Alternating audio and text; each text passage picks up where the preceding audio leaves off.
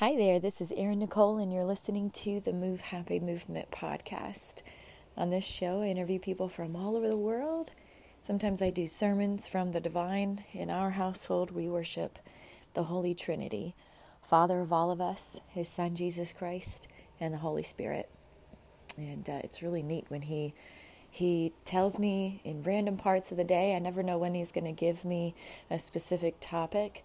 He tells me the exact name, and He tells me when to record it and also when to release it to you, because He leads my life, and I'm grateful for that. Sometimes I share music with you that I create, or is songs that are tied into the topic, or the Lord brings to my memory to allow you to see a little bit about my personality, because He also has His own personality, and He's a good Father, and He loves you. He loves you deeply, and He gifted me freedom from depression's evil powers after 18 years of struggling by myself with the worst of the worst self-harm thoughts. Not every day, right? You go through tough seasons. I was attacked for 18 years from spiritual warfare, from spiritual realm. And He's been training me up. He's been preparing me for this position my whole life. I am your global ambassador of mental health. And my husband has that same title with me because we share everything. And we also are your chief spiritual officers of America. We're bringing God back into America. And being Americans, we love the freedoms that we have, the freedom to choose whatever faith system we choose. That is what all of the military have fought wars to keep us separated from the tyranny of England and the tyranny of slavery. And as I was reviewing and eating dinner, I was reviewing a previous episode. Few episodes actually I've been reviewing that I recorded, because I review because I'm a team of one right now. I've been blocked from making money in America for 3 years because of this contest. And I'm about to sign official paperwork with all the presidents. We got 28 days. All the first ladies that are alive today. Some of them, I've heard rumors, have been taken care of. What's that, Father? He says to sing the French anthem. I don't remember all the words, but the national anthem, "Eliza je la patrie." We learned it in my French class in high school. And if you know the words in the translation, they actually sing about the guillotines chopping the heads off of people that were traitors. Yeah. You might think the French are little sissies, but I know they're not. In any case, the topic of the sermon is called New Beginnings. I don't know where He's going to take it, but He definitely takes it wherever He desires it to go. So, Father, guide this sermon. I have no idea what You want me to talk about first. There are so many things I could take this in any direction. Guide it. Okay, He says, I want you to talk about the freedoms you had getting into graduate school. So, before graduate school, I had just gotten my degree, and it was a really weird time to get a bachelor's degree, December of 2008. So if you remember back then how terrible the economy was in America and around the world, I imagine, maybe it was good for some, it wasn't good for the middle class. There were no jobs. And it was in the middle of a school year. I got my degree in health and fitness, K through 12, certified teacher. I had to pay a tuition to teach full-time in my last semester at elementary, which was a very positive experience because He allowed me to grow, and we did a cool free family therapy program for them after school, a little contest. And then I had a high school. I only got to teach 2 lessons. And I had to pay a full tuition to Pacific Lutheran University to work. They forced me into slavery. Yeah, that's the truth. Student loans. forced me to take student loans because they estimated my parents could afford to help, even though I was a legal adult. It is what it is. I'm not alone. There are lots and lots of families that have been forced into slavery that they call college education. It is what it is. So, spring 2009, I ended up getting an emergency substitute position I was hired for out in a very small country school district. They had the elementary right down the road. There was one light. It was a very small little country town called Rainier, Washington. The middle school and the high school shared the gymnasium. They were butted up right next to each other. They had an athletic program. The high school students were mentors to the middle school students. I was the emergency teacher for middle school mathematics. I was not endorsed in mathematics. They broke the rules of the No Child Left Behind Act because no teachers were applying for this position. It was halfway through the school year from the end of March, or the beginning of March. It was March 5th, I remember, because it was right around my dad's birthday. And I remember it was a snowy day, and there was a 2-hour delay on my first day there. But I got there 2 hours early because I was eager, and I was grateful for a full-time job in my degree. Now, I was terrified to teach math, but I used my resources, and I asked my roommate, Kyle, who I used to work at the gas station in Albertsons. He was very good in mathematics. He was a journeyman electrician in the home space and whatnot. He had a couple of jobs. He was a hard-working man. He and Autumn, we all three worked together at one point. They fell in love. They bought a house. They needed some help to offset their mortgage. They just bought it. So I was their roommate, and I asked him, I said, hey, I just got this job. I'm excited, but I'm nervous. I struggled. I had a mental health breakdown when I was 14. My math teacher got cancer, and he left, and the student teacher didn't know what she was doing. And here I am. Their teacher had cancer. He was 32 years old, and it was his third bout. And he missed every other day of school. They needed someone to just show up. That's what the principal told me. I said, they need help, but I don't even know where to start. He said, okay, here's the problem. They have to pass the WASL. It's the Washington Essential Academic Learning Assessment or something like that. It's a state standardized test that all the housing market is based on. Your prices of your houses is based on the grades in the schools and the students. It should be illegal, but it is what it is. So he said, the problem is they missed half the year. So you need to figure out what they missed, what they don't know, and you need to teach them the information to help them pass the test because they were required, I believe, the state law stated that some of my students had to pass the test in order to go to the next grade. So this was very important to the families in that community. So he said, you need to figure out what they know, what they don't know, and only teach them the information that they aren't confident in. Teach them to the test. So I was like, all right, that sounds good. So there weren't any assessments. I created my own middle school mathematics assessment questionnaire. I told the students, I spent hours outside of work hours to make sure I took good care of them because I was grateful for a job in a bad economy. I've always done above and beyond the expectations because I do my work into the Lord. And I did the job. It was one of my favorite teaching experiences. These kids were so sweet. The worst behavior they had was they talked too much in the classroom. I grew up in the hood, okay? I grew up in an area where a gun was put to my babysitter's forehead when I think I was like 10 years old or 9 years old, something like that, and I was peeking through the blinds.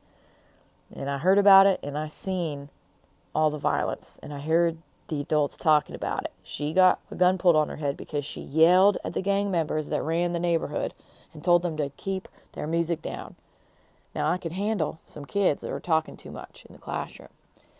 They asked us teachers to be dance hall monitors during the little country dance where the girls were running around and the boys were chasing them. That was their dance.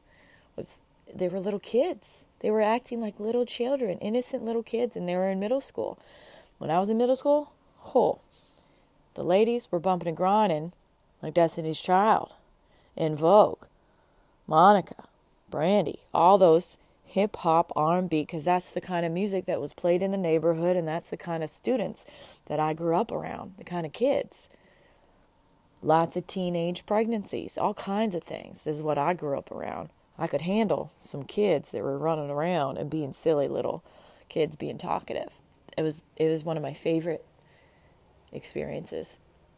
And unfortunately, I didn't get asked to come back, not because I did a bad job. I did a great job. But their teacher, he was better. So he was coming back to teach the following year. So I was like, well, good for him.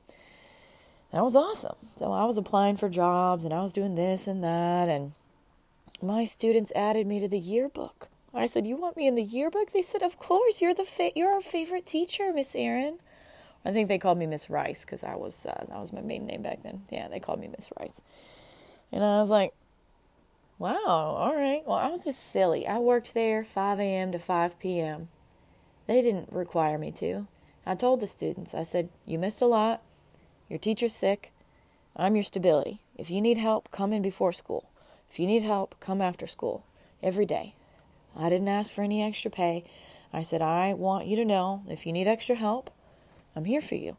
I said, I'm not an expert in mathematics, but here's what I learned. The same mathematics in my junior high training, which is the same thing as middle school, only it was 7th through 9th grade. I said, I paid $3,000 per semester class at PLU for the same exact information you're going to learn right now. So do you want to learn it right now, or do you want to wait and then pay $3,000? And they were like, we want to learn it right now. I said, see, money motivates. You just got to learn how to talk to people. So it was what it was. I had no jobs. I was applying for jobs, and actually it was Mike Sandner, actually, from the Bethel School District. He reached out to me. I just started dating. Say his name, Father? He says, yep, Matt McMaster. That was my first husband. We were dating, and he was one of the OG PE teachers. He taught, kind of weird, he taught some of my friends from junior high when they were in elementary school, PE. He was an older dude. I liked older guys. They're wise, they're smart, and I like to be taken care of. I like to be known that I can be taken care of. Financial stability, because that's what my mom showed me, because she took care of the house. She took care of the children. I like that old school traditional mindset, but that's not what happened. But it is what it is. I learned a lot from that relationship. And I think he probably spoke to Mike Sanders. Mike was like, oh, you're dating Erin, huh? I've known her since high school, because she was in the music company with Mr. Cross. Very small circle. Very small circle. Mike hired all the specialists for the school district. So he calls me up. He says, hey, we got a part-time teaching opportunity. I know it's not full-time, but it's part-time at an elementary school. It was a couple days before the start of the school year. You interested?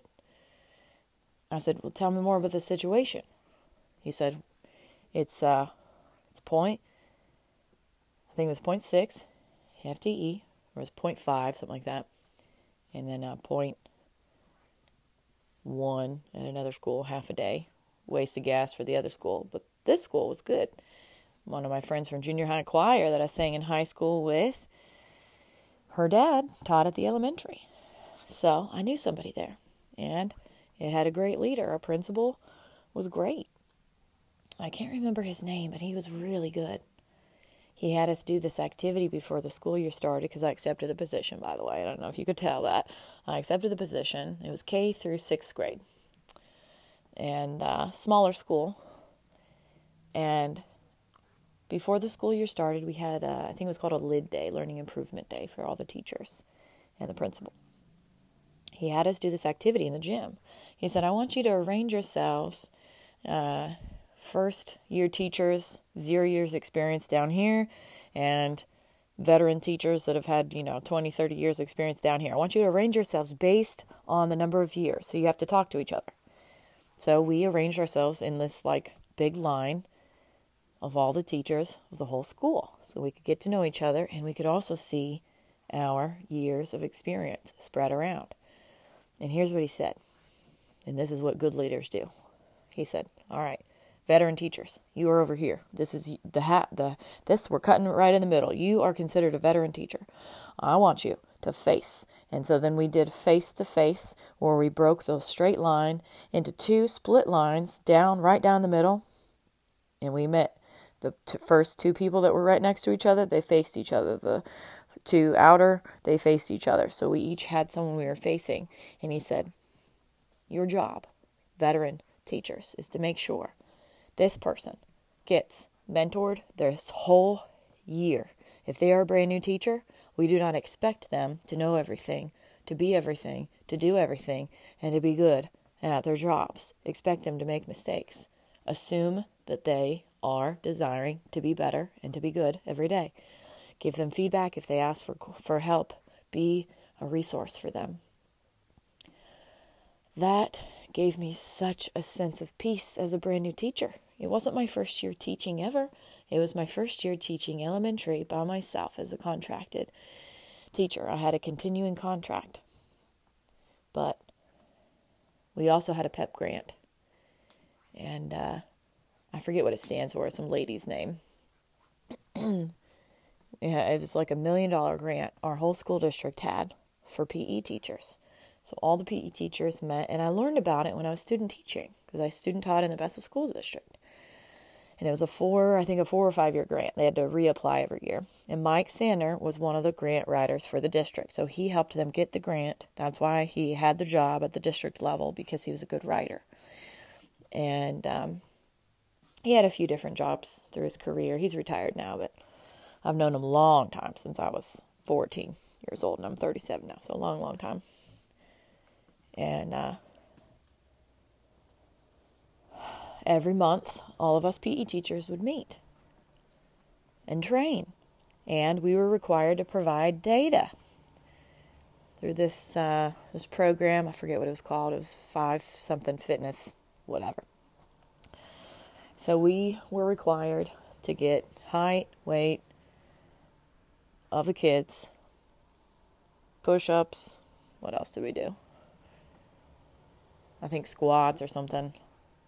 They did the PACER test for cardiorespiratory endurance, which is a timed test, and the time speeds up, and you're supposed to get from cone to cone a certain distance. And it speeds up, and then you get your number, and you write your PACER number in the little test. And you can measure your progress throughout the year, right? It was our way of connecting actual data to parents, and then making recommendations to parents based on BMI standards to help them if their children were obese or overweight, or having concerns of being overweight, because many of the parents didn't have that knowledge, or if they did have that knowledge, they liked to see the numerical data, and that was what the grant was providing. And it also, we were required to submit it to their organization, and then it was creating white paper research and whatnot. And there were some extra special programs that some of the students were invited to be a part of, where they had an accelerometer machine, which measures, it's similar to a pedometer, but an accelerometer takes it to the next level. So pedometer it counts your steps. Accelerometer is actually the technology that's within the smart watches that helps you to be able to tell how many calories you've burned, because it also includes like heart rate in there, and I think it also includes there's a MET, is a metabolic equivalent. There's different exercises that have different measurements. They call METs. So like walking would be a certain MET number. And some cool scientists, they figured out all that stuff. I stay in my lane. I don't pretend to know it all. But I studied a lot of that stuff in graduate school. I haven't gone to graduate school yet in this story. All the teachers, fear, came across our district in one of our meetings. I think it was in January, but it might have been in December, because we all met every month, all the PE teachers. And we started talking to each other and having communications. Teachers started getting their RIF notices because it was a bad economy, because we had poor leaders that were bought out from people overseas that have been for decades in America. The pandemic has been the plans of the enemy for a long time. So it is what it is. I don't judge people, because I've never walked in their shoes, but it did impact my paycheck, and it caused fear in all of us PE teachers. What they decided amongst themselves that didn't work in our school district because they decided to cut budgets to the education school system, which is at the second to the bottom of the totem pole. Bottom is mental health psychiatric hospitals. Next level up from there is the school system. And if you didn't have 5 years experience, if you had 4.99 years of teaching experience or less, you got your RIF notice in the mail from the school district. Everyone in the district was getting RIFed. I didn't get my letter yet, but I heard conversations about it, so I started applying to graduate schools. Because I knew that you get more money if you have a master's degree, and I thought that that would protect me. New beginnings. Matt and I had moved in right away. He was the first real person I dated after I was raped from a man, a military man, active duty, Army Ranger in college. When I asked him to wait, I said, I'm under my parents' authority. I would like to wait. I've made this commitment to myself and in my faith system. If you want to date me, please respect that. He said, okay. A week later, he raped me. He didn't respect it. I had the decision. I had the opportunity to ruin this man's career. That's how it was told to me from the officer that I reluctantly called during my finals week, where I just wanted to disappear because I was experiencing PTSD after what he had chosen to do. I had the gift of prophecy, and I knew that it was going to happen earlier that day, but I didn't trust my gut. And I planned, and I called a friend, and we met for coffee at the Starbucks, and she told me she'd be there for me, and she wasn't. A lot of people fucked up. Pardon my French. It's the truth. So Matt was the first real person that I dated, because there was a lot of promiscuity between that man's rape, which is normal PTSD behavior after someone violates your body. I don't think that it should be acceptable, but that is what the research states, and I'm a scientific woman. New beginnings. He and I had moved in. Things were going great in the Tacoma house. Things were going so great, he desired to buy the biggest house in the neighborhood, a mile or two away from where I was raped. I was crying after we visited the house because I realized I had PTSD. I realized the hill we were going down by the Shipwreck Cafe in Lacey, Washington. I said, oh my gosh. And he's like, what? What is wrong? What's going on? I said, that's where I was raped. He's like, oh, I'm so sorry. And did he not buy the house and listen to me and console me and check in on me? No, he didn't give a fuck about Erin. He bought the biggest house in the neighborhood, thinking he would I don't know who he was trying to impress. He caused more stress on me than anybody in my whole life. Be careful who you marry. He and I weren't married, though. I didn't value myself. That's what the Army Ranger did to me. He made me lose all my value in myself because he raped me after I asked him to wait. He took advantage of me when I was drinking. Illegal in Washington State. It's not legal for you to give consent in a democratic state. They teach that, and I learned that in college. I could have put this man in prison and ended his career. That is what the officer told me to not do. What did he do for me? He didn't do shit for me. But the Lord loves to restore and create new beginnings. And I apologize if you're offended by cursing. One of Jesus' disciples had a foul mouth, so it is what it is. I am myself. I'm working on it, and the Lord convicts me. I've been through some real life-ish.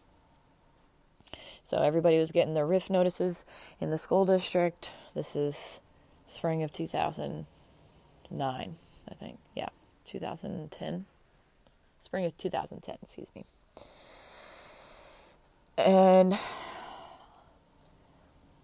I couldn't bear the thought of taking more student loans out because I could barely pay my student loan debt as it was because there were no jobs, because all the promises of the government were a bunch of lies from thieves that forced us all into slavery. That's the truth. That is the damn truth. Navient, heavily owned by China. We are indentured servants to China. But not for long.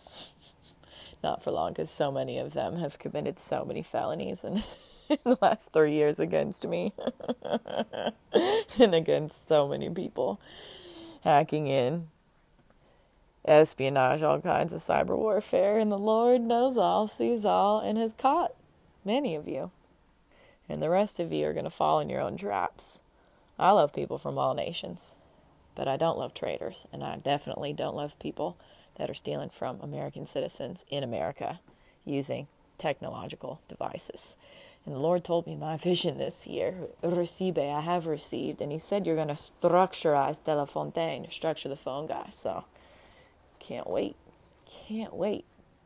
So, I knew I couldn't take any more student loans out, but I didn't know a thing about applying for graduate school because my mom only had a bachelor's degree. And we weren't close with our cousins. I had one cousin that had gotten her master's degree in, I think, social work. She was one of my favorite cousins that I looked up to like a big sis, but we weren't a talkative family. There was this weird unknown thing where people just didn't talk. We always went to Aunt Patty's house for spaghetti when we were younger, but after Dad died, it was just, I don't know, it was different. And he was alive back then, but there was just strain. As we grew older, when Grandma died, she was the matriarch of our family. I don't know, just, it's difficult. It's difficult to stay connected as families. And I imagine if you are a Caucasian family, if you are from Western society, if you consider that, we don't tend to live with our intergenerational families as some other cultures do. And I love learning from all kinds of backgrounds, all kinds of places and people and everything. And sometimes we get to pick our own families through those who we choose to associate with and whatnot. And the Lord sends me friends, sends me real friends.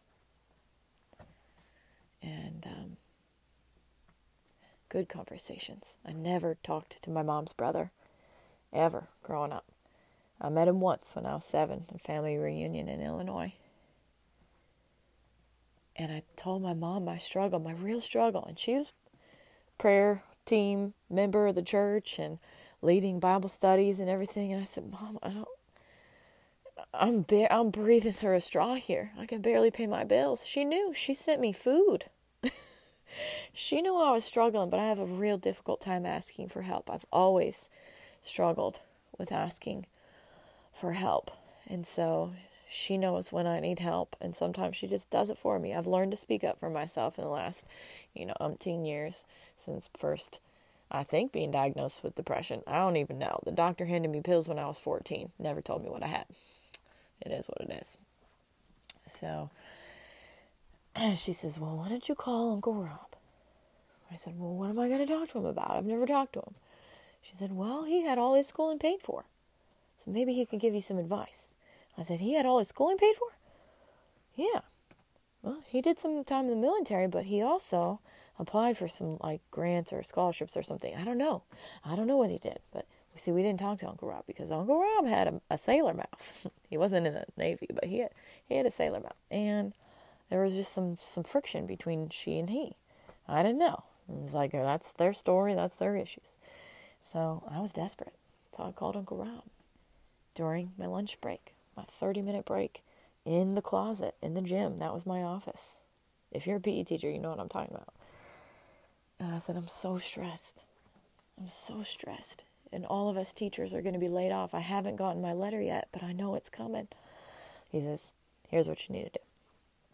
And he asked me questions. He said, what did you most enjoy in your undergrad? What class did you most enjoy? Because you're going to have a specialty for your master's. I said, well, I really liked my nutrition class. I have a passion about that. I said, music, but I can't get a music degree. They won't let me get it without a bachelor's degree. He said, okay, so music's out. So what? You can still do music on the side. I said, yeah, that's true. And I said, I really loved exercise and sports psychology.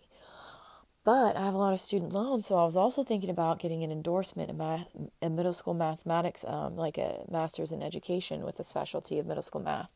I said, I don't like that idea, but they have an incentive because they have a hard time filling those positions, that if I taught for a few years, like 5 years or something, then they would waive $17,500 off my student loan debt. He said, okay, so that's an option. He said, if you don't want to take student loan debt out, more debt, he said, don't do it.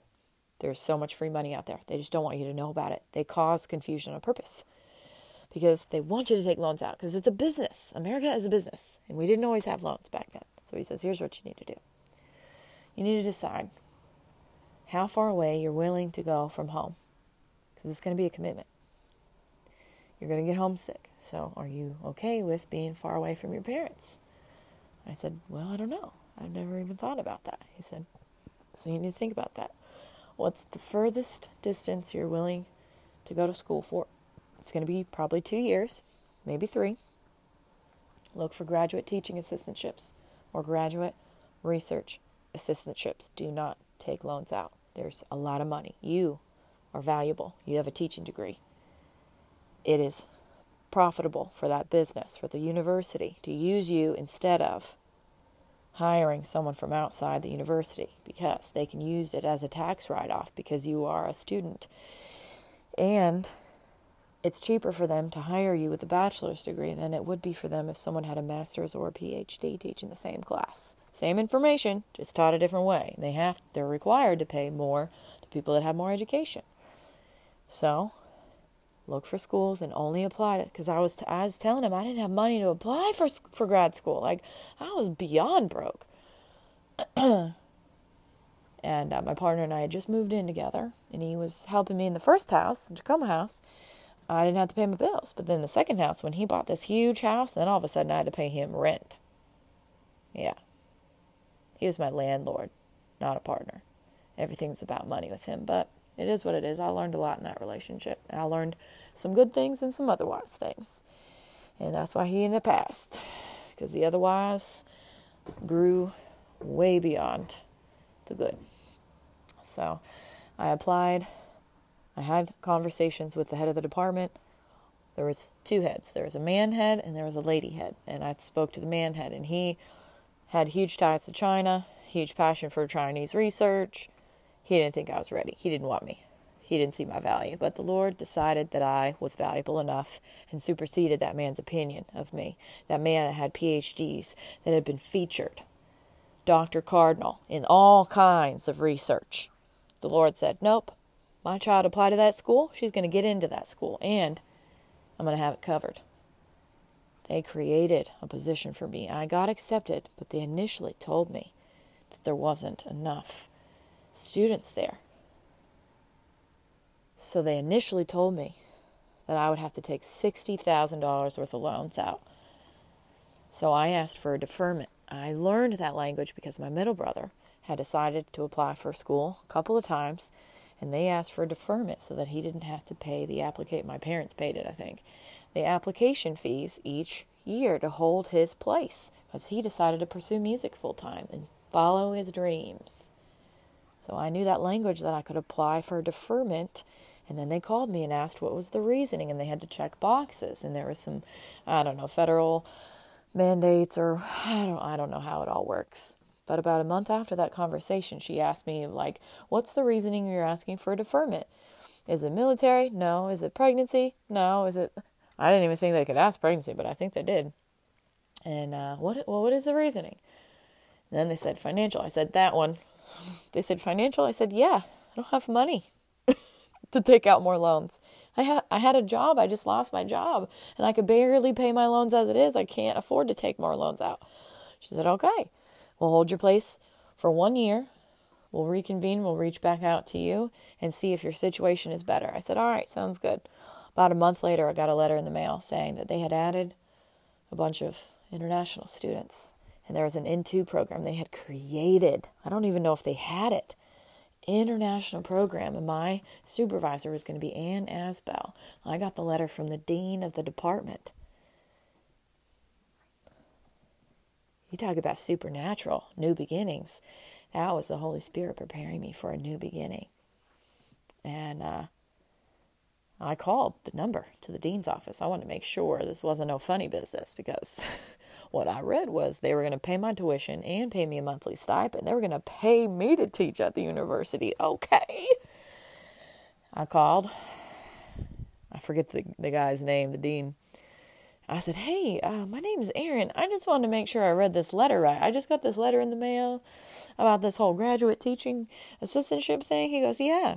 What's your question? I said, is this real? Because I was reading it to my partner. He called his biological father, Ed. Say his last name, Father? Ed Reed. Dr. Ed Reed, psychologist of celebrities down in California. If he's still alive, he's probably retired now. He was cool. He helped my partner be a better partner to me. He paid a lot of money to find his son. It was a closed adoption case. He paid a lot of money. He didn't want his son to have daddy issues like all these rich celebrities' kids were having that he was providing therapy to.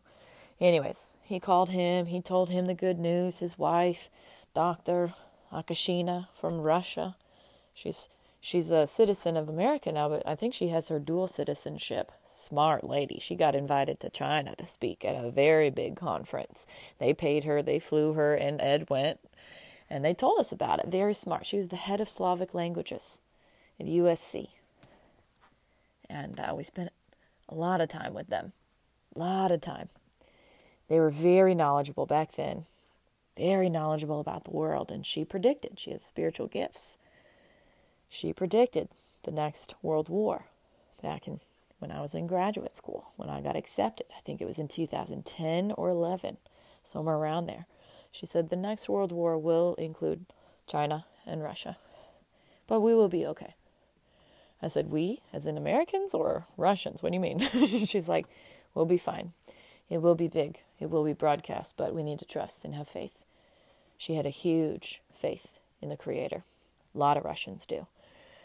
What the media doesn't tell you, what President Biden and all the people that have been bought out from the CCP, the deep state, what they don't tell you is that Russia, they have a huge faith system in Christ.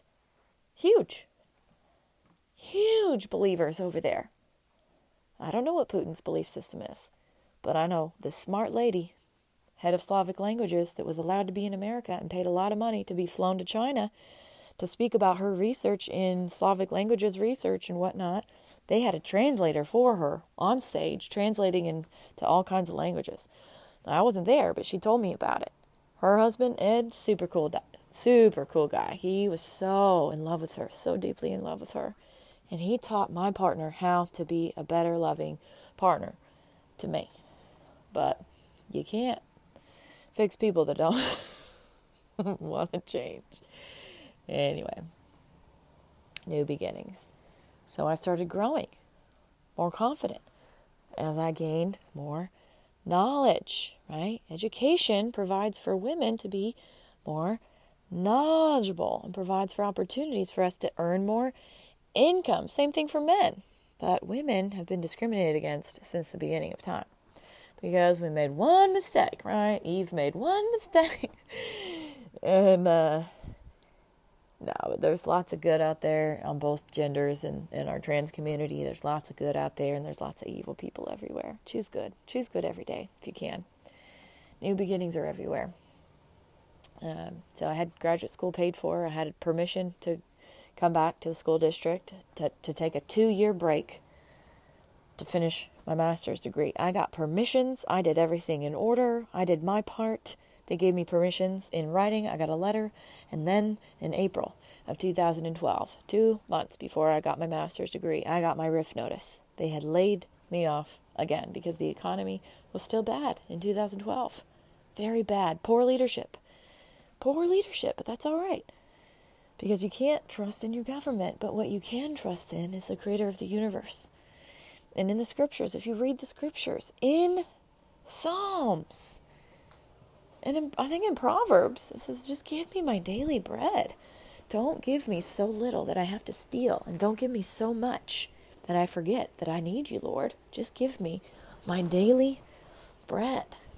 That is why there's a big daily bread devotional that everybody that knows about the Christian faith gets a free copy of when they donate to their organization. My mom's been a huge donor for a while. I say huge, but they've been consistent with their tithing and whatnot, and they like to read it. And that's what we read every morning as a child. Mom would read us during our breakfast time. She didn't give us options. We were going to be raised in the faith system in elementary as homeschool kids.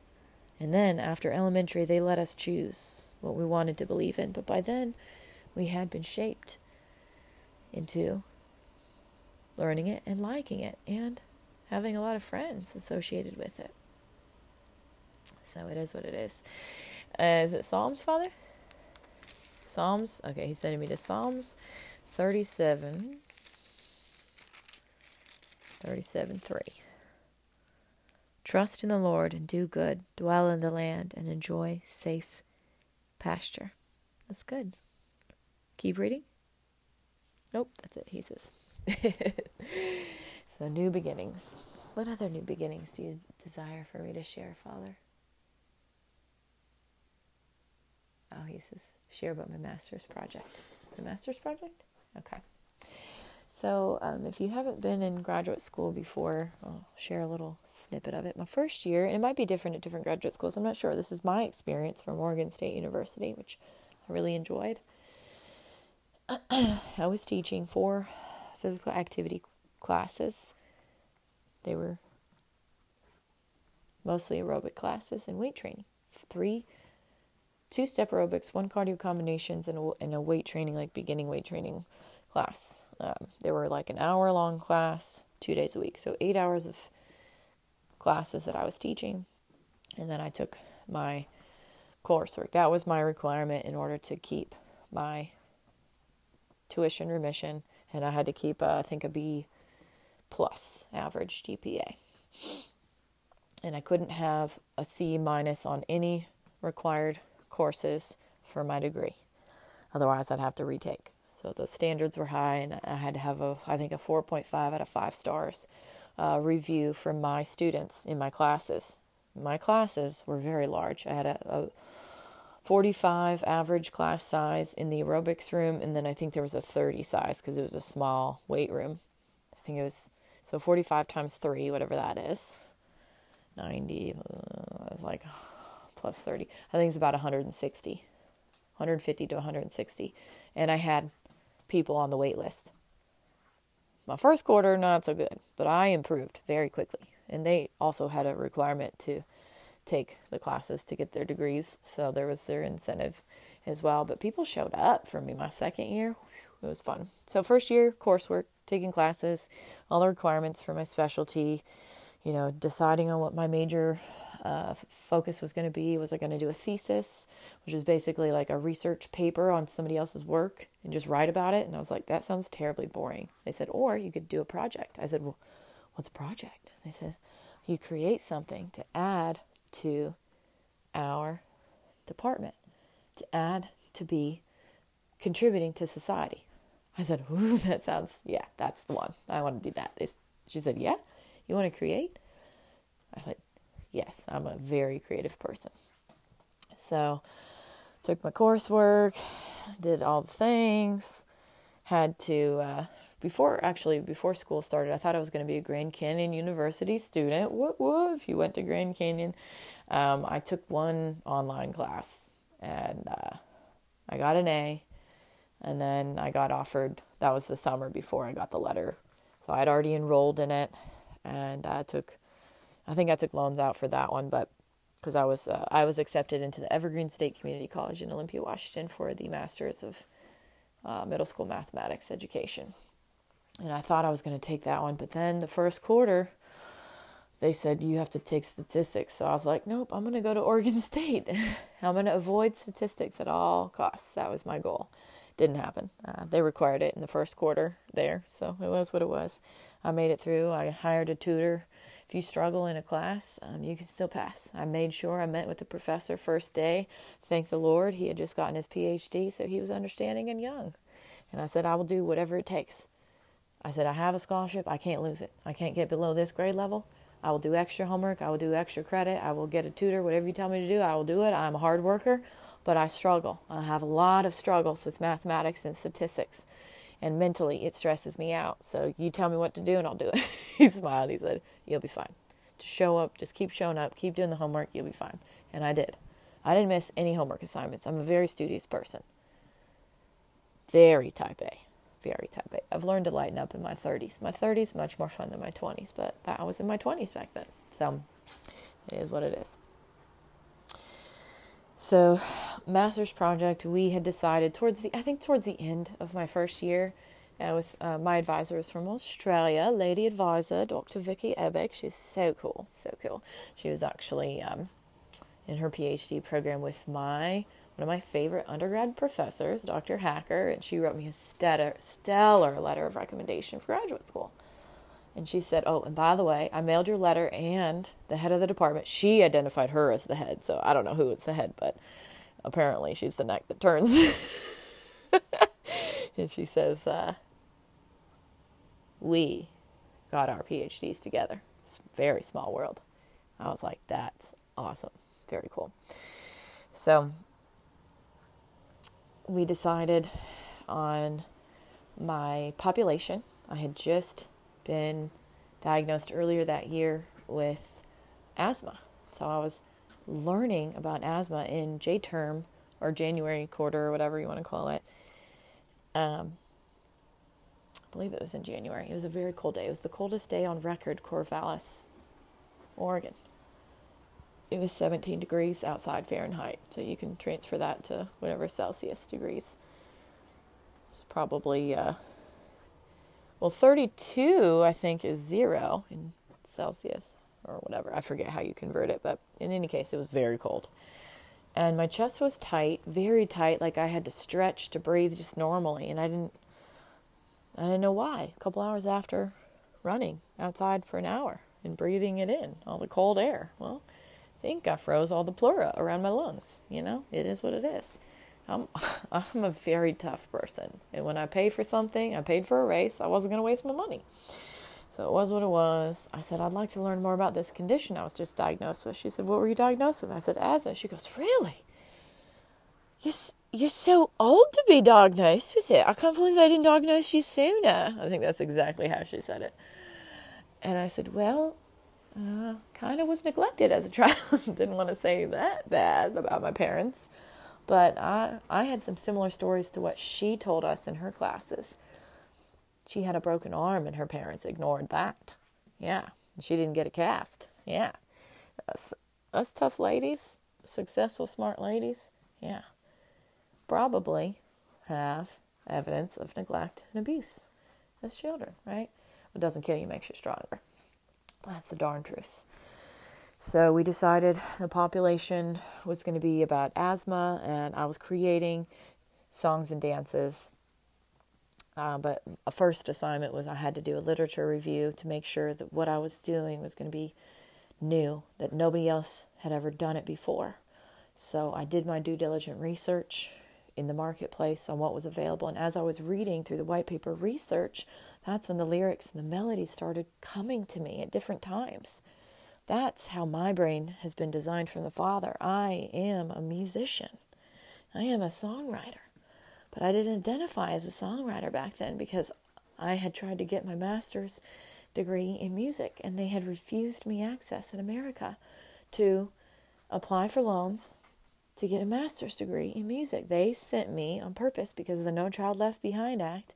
They said, nope, you're going to have to go to your undergrad. My undergrad was money-grubbing, cheap little bastards. That's the truth. And they said, no, you can't pass the test, the endorsement test, without getting your bachelor's degree in music. I said, well, I don't have money to get a bachelor's degree in music, and the FAFSA doesn't allow me to get another bachelor's degree. So I was stuck not being able to follow my dreams in America.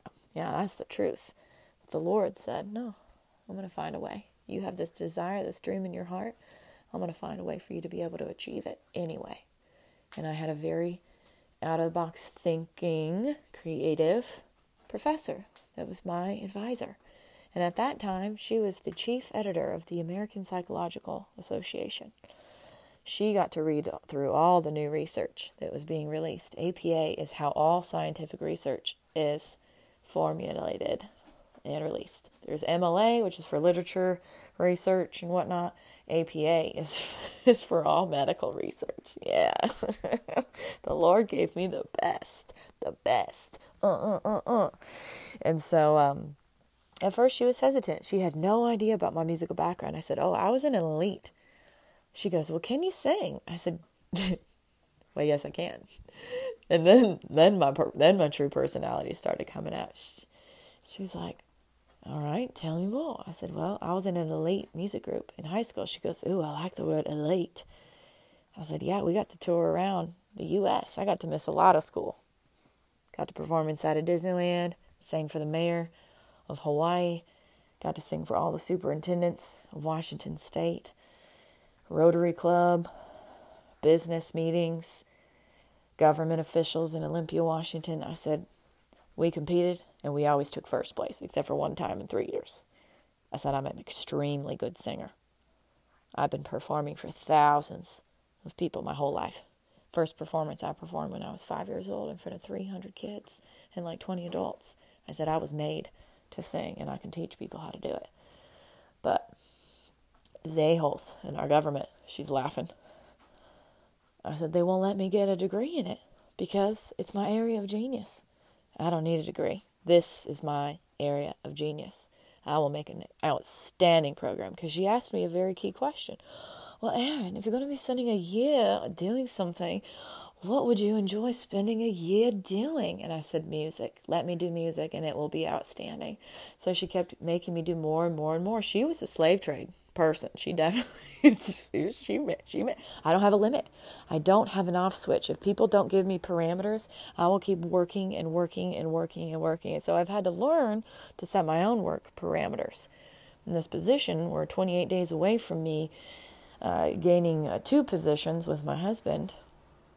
They know that about me. They've seen me work and hustle without any financial anything. Nobody's helped me in any capacity in the last 3 years other than keep me alive and trace all the illegal activities. They've used me as their little guinea pig to get all of these nasty little rats out of the woodwork, to catch them all in the traps. But it's been sucky for Erin Nicole because they've used me. But it's fine.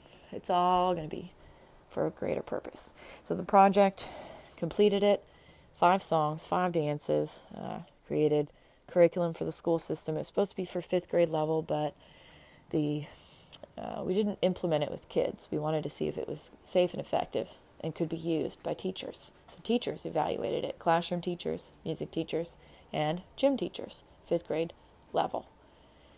Reached out to them. Very difficult to get feedback from working people. Very difficult. I had a lot of information. I did reminders. That is what my partner helped me with. Because at that time, many of these teachers I had meetings every month with, right, through the PEP grant. So they had sort of kind of knew me.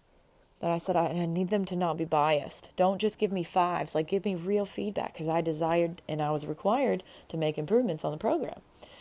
So everybody gave me 5s. And then I got some real feedback from a music teacher and one other teacher. Just 2 people gave me feedback. The rest of them didn't have time to fill out anything. That's how burned out teachers are. And it was during the school year. So they had their responsibilities and they were gracious to read through and watch my materials. I actually got some bad feedback from one of former music company alumni. Yeah.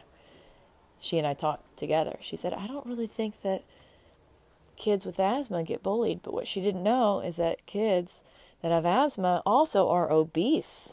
They're misdiagnosed with asthma. They just tell them you have asthma instead of saying, hey, how about let's go walk and get your weight to a healthy level. Because when you're obese, it makes it difficult for you to be able to breathe. I was not obese when I was diagnosed with asthma. My lungs froze. There are 12 different triggers. I'm an extreme expert when it comes to asthma education because of the work that I did in graduate school. And in 2020, Move Happy expanded without any business loans or grants because the Lord pours favor over his children. And I had been authentic and spread love. I was intentional, I was focused, and I was obedient with this calling that he put on my heart since 2018 to help people with depression in the world. And I was just sharing my story. And one of my community members said, what if you did internship partnerships with universities through their business departments? One post. I made one post and expanded across 3 continents. And then I was featured on Good Morning America through Team Gary V, my branding. And then written a song with the lady had bragged to me privately that she had earned Grammys.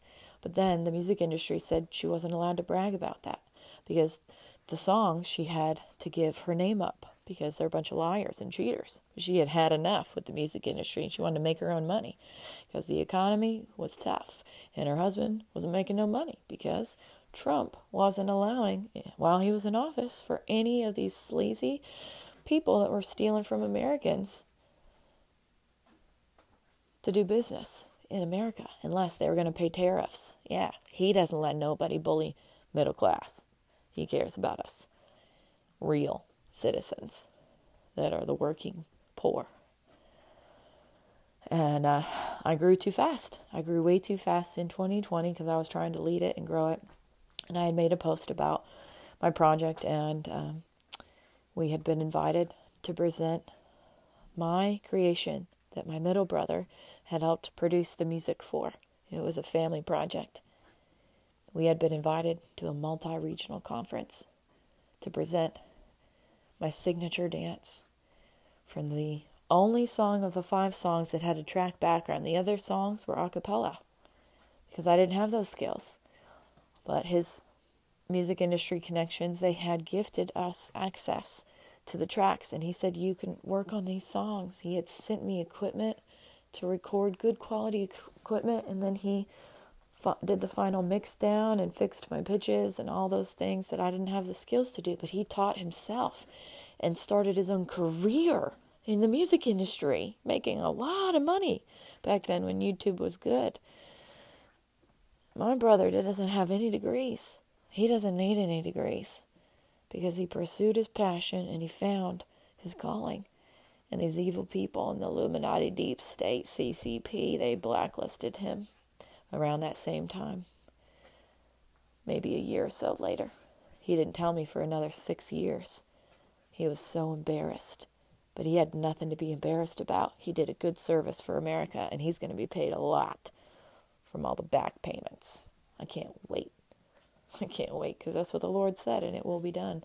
And I married the best trained assassin in the world, and they tried to kill us last year. So we ain't going to send any of these bad boys and girls to where they belong. We're going to allow them to just pay us a lot of money, tax-free, for the rest of our lives.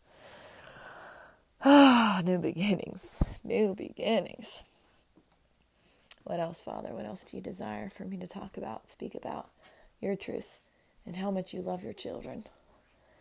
And you always win in the end. What's that, Father?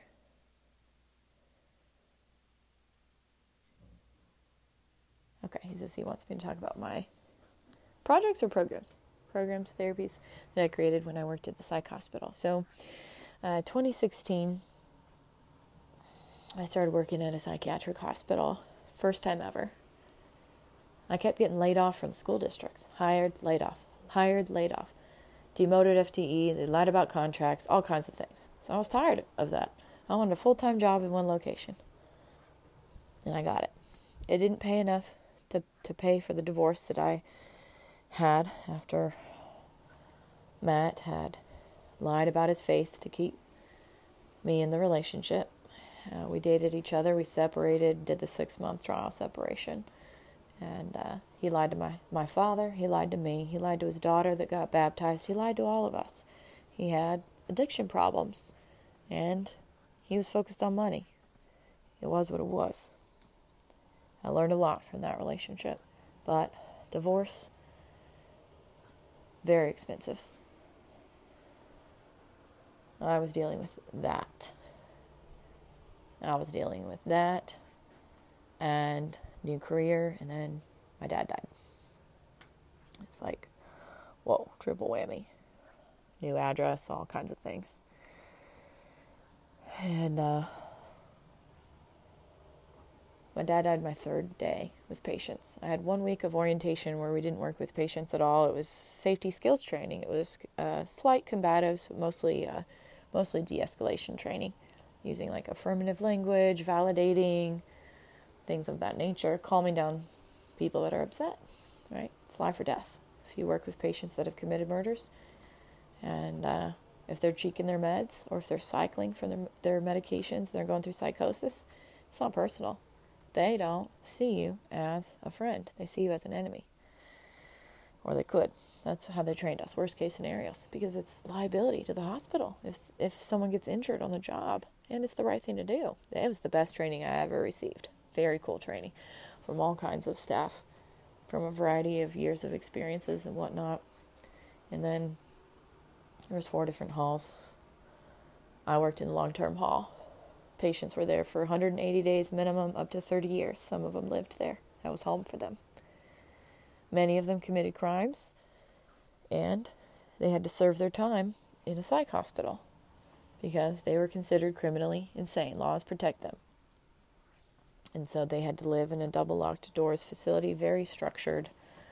And in my particular position, I worked in the treatment mall. It was kind of like school for adults. They would come down to receive treatment. We would escort them down in the mornings for 2 hours in the morning and 2 hours in the afternoon. And then they had evening activities on their ward. They were allowed to have a little bit of freedom, autonomy, things of that nature. Everything was structured. Everything was structured. Very, very, very, very structured medical model. We had a charge nurse that was our head of our floor, and she would assign people PRNs if they were acting out. Hey, do you need a PRN? And they'd say yes. If they needed a PRN, which is a calm me down medicine, they'd have to go take it up on the ward, and then they weren't allowed to be a part of their classes for the rest of the day. They needed to have like a timeout, if you will, medical-induced timeout. They tried their best to not encourage patients to do that unless they absolutely needed it, because if they took a PRN, then they could lose their level, which caused them to lose a lot of their autonomy, their freedoms, their choices, and then they'd have to climb back up the ladder of freedoms again. It was what it was. So Dad died my third day with patients. I think my second day or my first day I had shown up. Not my first day, it must have been my second day. I was desperate for making money because I was waiting to pay my bills, and I was going to be homeless. That's how desperate I was. When Dad died, I had a manager position at a gym. I gave all that up because when he was sick and we found out it wasn't pneumonia, I knew he wasn't doing good. They helped me move in July to my new place in Federal Way, Washington, so I could be closer to my manager job. And Dad was barely able to walk a few feet, where 2 weeks before, he was doing full capacity at his job.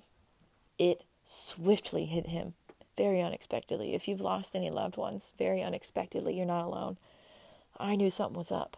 I knew right away. He got his big inhaler thing out, with the big long tube, and he's sitting on the end of my car. He couldn't even help me with moving, but he was there. He tried to help me. My rent in Puyallup was going up a couple $100 for a 2-bedroom apartment, and I was paying a lot of my debts with credit cards because the court system didn't help me during my divorce process. It took them 4 months to do anything about the fact that Matt had moved our entire bank account, illegally moved all of our money to a secret account. It took them 4 months to do anything about it. Through a lot of grace of people, helped me pay my bills, but I couldn't afford to keep paying the debt. I had a roommate who got addicted to drugs, and tripped out on one of them. Veteran. Threatened to kill me in the middle of the night. I had to go into safe housing when I lived in Puyallup. I asked him to move out. He did. He dropped the key off. I couldn't even get him removed off the lease because they said that I didn't make enough money. They didn't care about my personal safety. It's all about money. That's how the world operates. That's what I learned. Be very careful who you marry. I thought, having my dad talk to him about it, making sure he believed in Jesus Christ, that I was safe. But no. Men are liars. That's what I've learned. It is what it is. I moved to that place. Then I was about to be homeless. Life. Don't do crazy things in crisis. But can't really plan for losing a parent. Can't really plan for losing a loved one unexpectedly. He died 7 weeks later. I was trying to medicate myself through those pains, those sadnesses, through dating people. I was like, man, I believe in love. I'm a romantic person. But I was trying to have a man fulfill my financial needs and provide that consolation that only the Father can provide. He is my provider. He is my healer. He is my counselor. He is my teacher. He is my everything. And during that year at the hospital, it was probably the greatest job I could have in the worst situation of losing a parent. I was receiving therapy just by being there and showing up to the group therapy classes and being there with the patients. I didn't know that everybody found out that my dad died until I started getting all of these hey, I'm praying for you. I heard about your dad. I'm so sorry for your loss from all the patients. And I was like, how are they knowing about this? What is going on? Well, I had left a voicemail because I had driven on Lyft one day and I showed up late for work and I lied to my boss, Sue. I felt bad about it. That's the truth. She said, why didn't you call us? You're running late, Erin. We have a ship to run here. She didn't say that. She said, we're worried about you. I said, well, who do I call if I'm running late? She goes, oh, we didn't give you that number, did we? I'm sorry. I got 17 numbers in orientation, but the late number was not one they provided. They forgot. Orientation was so thorough about the hospital, but basic job necessities. If you're working in a hospital setting 24/7 round-the-clock service for patients, you have to let them know if you're running late or if you're calling out. And what I didn't know, and I learned real quick, is that phone number, when I called and left the voicemail, that everybody in the hospital, all the staff had access to listening to me say that my dad just died. That was humiliating, but it was needing to be done. So that allowed for everybody to be kind to me and to show me grace in a brand new job where I was getting oriented and I was figuring out what floor I was on. And I used to get so lost so quickly, but I've learned to train my mind, and EHT is a mind supplement I take every day. I recommend it to people. It's not for everybody, right? It's anything that works with the brain. Some brain chemistries can't hack it, and there's a couple of people that I know that they said it made their depression worse, so you need to pay attention to that. But I do know that they were funded from the National Institute of Health to present on their findings for helping people with Alzheimer's, and I got to sell it. I got to be a part of the groundbreaking year of launch where I was partnered with that company and I was advertising it. That's what good sales are all about. So new beginnings. So back to the story. I, through the supernatural favor of the Father above, giving me grace that year and carrying me through that season of grief, I created 5 alternative therapies. I'm going to talk to you about those because that's what the Holy Spirit desires for me to talk about for new beginnings. If you're first time listening to the show, awesome. If you've been listening, then maybe you hear it in a different way. So I ask that you would maybe pause this episode, ask the Lord or whoever you pray to open your mind to receiving the golden nuggets and to dismissing any extra fluff. Okay? Take what you love, leave what you don't, and hopefully you leave more knowledgeable and inspired to make yourself and your life a happier experience. So the first program, it was observing. I was observing the first few weeks. I wasn't asked or expected to do a lot. They knew my dad died. They were giving me grace because I was showing up to work. So show up to your jobs. Get there early. I had a good attitude, but they knew I was grieving. They knew I was having a hard time. So they had me co-facilitate classes, but I was really just sitting there and just showing up and being there and learning the patient names. It was easy.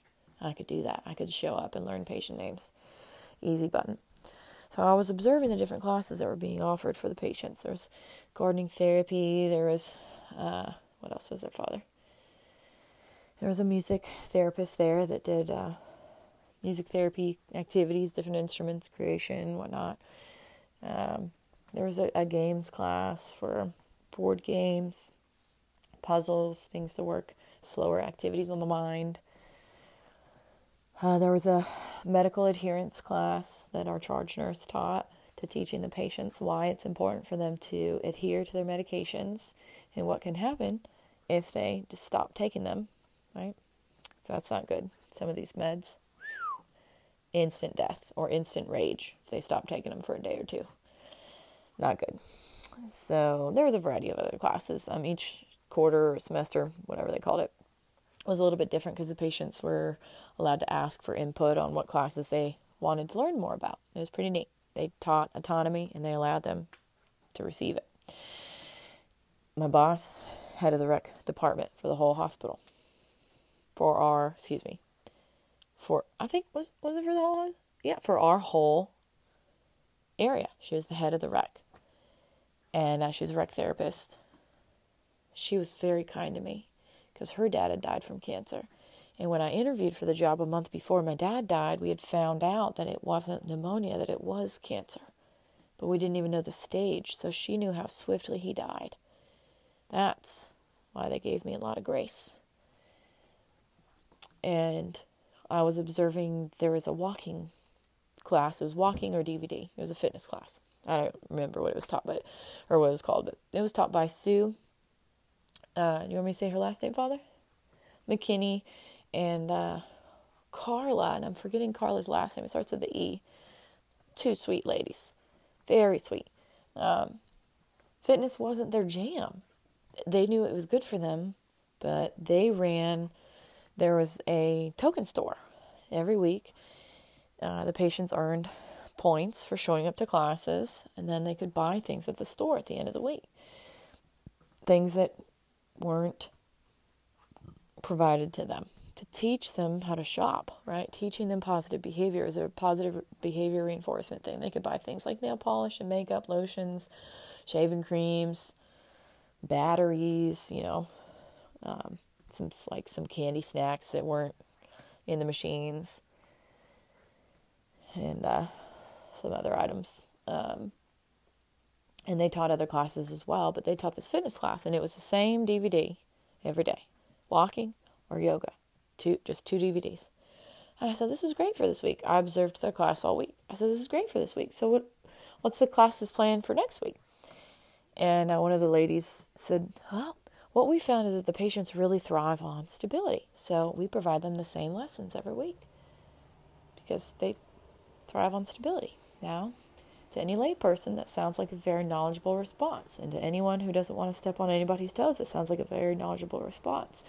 But I was required in the school system to create my own lessons, and we had a PEP grant, $1 million grant, in order to provide parents with digital feedback on a regular basis of how their students' learning was doing based on learning targets. And then I worked with the military, the U.S. Army and Air Force, as a research health educator, funded by ORAU,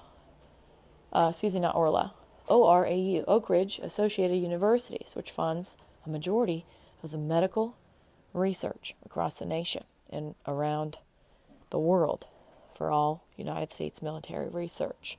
My standards were high. I wasn't going to just let it go and think that the same lesson every day is going to get these patients motivated to have an intrinsic desire to exercise, which I already knew from my undergraduate professor, Dr. Hacker, who worked with Olympic athletes.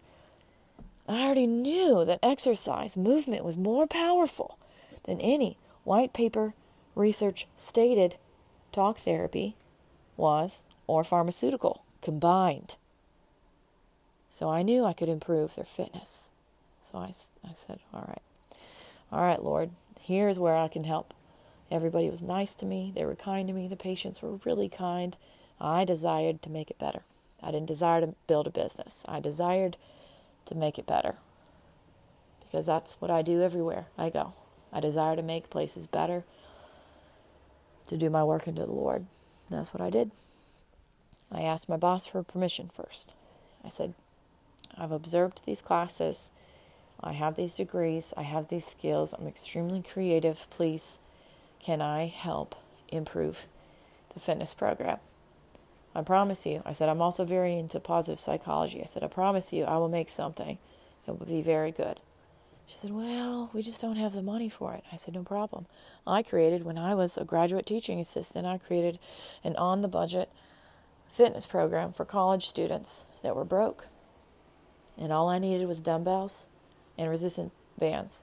She said, we only have $150 each semester, split between like 15 staff. So we each had like $6 to be able to buy, I think, a month or something like that. It was not a lot of money. So I said, so we have zero budget is what I'm hearing you say. She says, yes. I said, good. It's good to know my parameters. I can create something without any budget. I'm very confident. Body resistance exercises are very powerful, and I could teach them something that they could do outside of the hospital. I had already talked to my colleague and asked key questions as I was observing. I was placed in her class, her MBCT class, mindfulness-based cognitive therapy class, to co-facilitate. I had shared in her class that my dad had died 2 days before, and I showed up to work, and I was crying, and the U.S. Marine veteran that was a part of our original Move Happy program was in that class. And I said, my dad died of cancer. It was extremely hard for me to talk about it, but Sayaka made me. She forced me to show the patients what real healing looks like from real conversations, being really transparent, not being fake, showing them how to keep going, how to show up to your job even if you lose someone in your life. So then he opened up about his wife dying, and it was a 9-year battle. He was by her bedside for 9 years. I said, I'm so sorry for your loss. We instantly built rapport right there. He became my protector in the hallways. He made sure that the men were respectful to us ladies. He started stepping up his behavior. He could see that we were in need. And when I was negotiating with my boss, Sue Bender, best boss I've ever had. I've had a lot of good bosses, but she's by far the best boss. She allowed me to be myself. She didn't want me to work outside of work hours because it's against the policies. But I said, this will help me heal. I need to work on something positive. Otherwise, I'm going to go insane. I said, I just got divorced, like just a couple months ago, just finalized. She said, you got divorced? I said, yeah. It's been a tough year. I said, I just moved. She said, you just moved? I said, yeah, it's been a very tough year. I said, this will be something positive for me to work on. Please, I know it'll be good. She said, well, in order for it to be approved and billable to the state, it has to be empirically based, meaning there has to be white paper research backing it. I said, well, here's my way around that.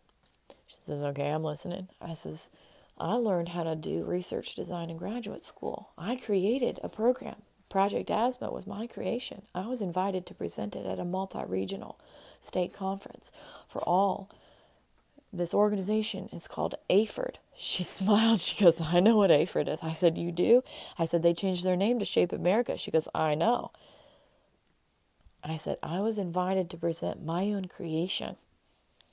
Now, different population. I said, this was for the school system. It was supposed to be for 5th grade level.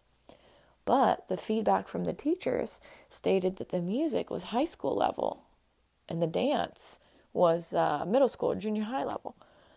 So I said, it's totally different. But I said, anything I put my mind to, I'm successful at. And I desire to improve this fitness program. And I said, I have a huge passion for positive psychology. And journaling is very, very much in the white paper research as being an effective tool for patients with depression and anxiety. And I imagine many of these patients have depression and anxiety in addition to any other diagnoses they have, because we had learned in my orientation that majority of the patients, I think 87%, had schizophrenia and bipolar, some of them, which is what do they call that? Affective disorder. And they're humans. They're human beings. That's what they are. Labels cause division. Labels provide treatment plans, but labels cause division. And these patients, coolest people you'd ever meet. Kindest, most generous. Not much different than average Americans. And when the internet goes down in November, you're going to see a bunch of people losing their minds real quick. And all the people that have been broke majority of their lives, they're going to be fine, because it ain't going to change much for them. Back to the story. So Move Happy became a 16-week program. One semester we had, I think, 17 weeks, but 16-week program where, with the goal, the intention to improve their fitness, improve their happiness, and create a sense of intrinsic desire for them to continue on with movement once they got discharged out of the hospital, to set them up for a win, a successful, what do we call it in sports psychology, Father? Exercise psych. Your mastery experience is your first experience introduced to something. I didn't know if any of these patients had ever had any PE program or any sort of fitness class program. Some of them did. Some of them didn't. Some of them had bad experiences. I had a mixture, right, and of opinions. And they had a very structured environment where they were told all kinds of things of what they needed to do.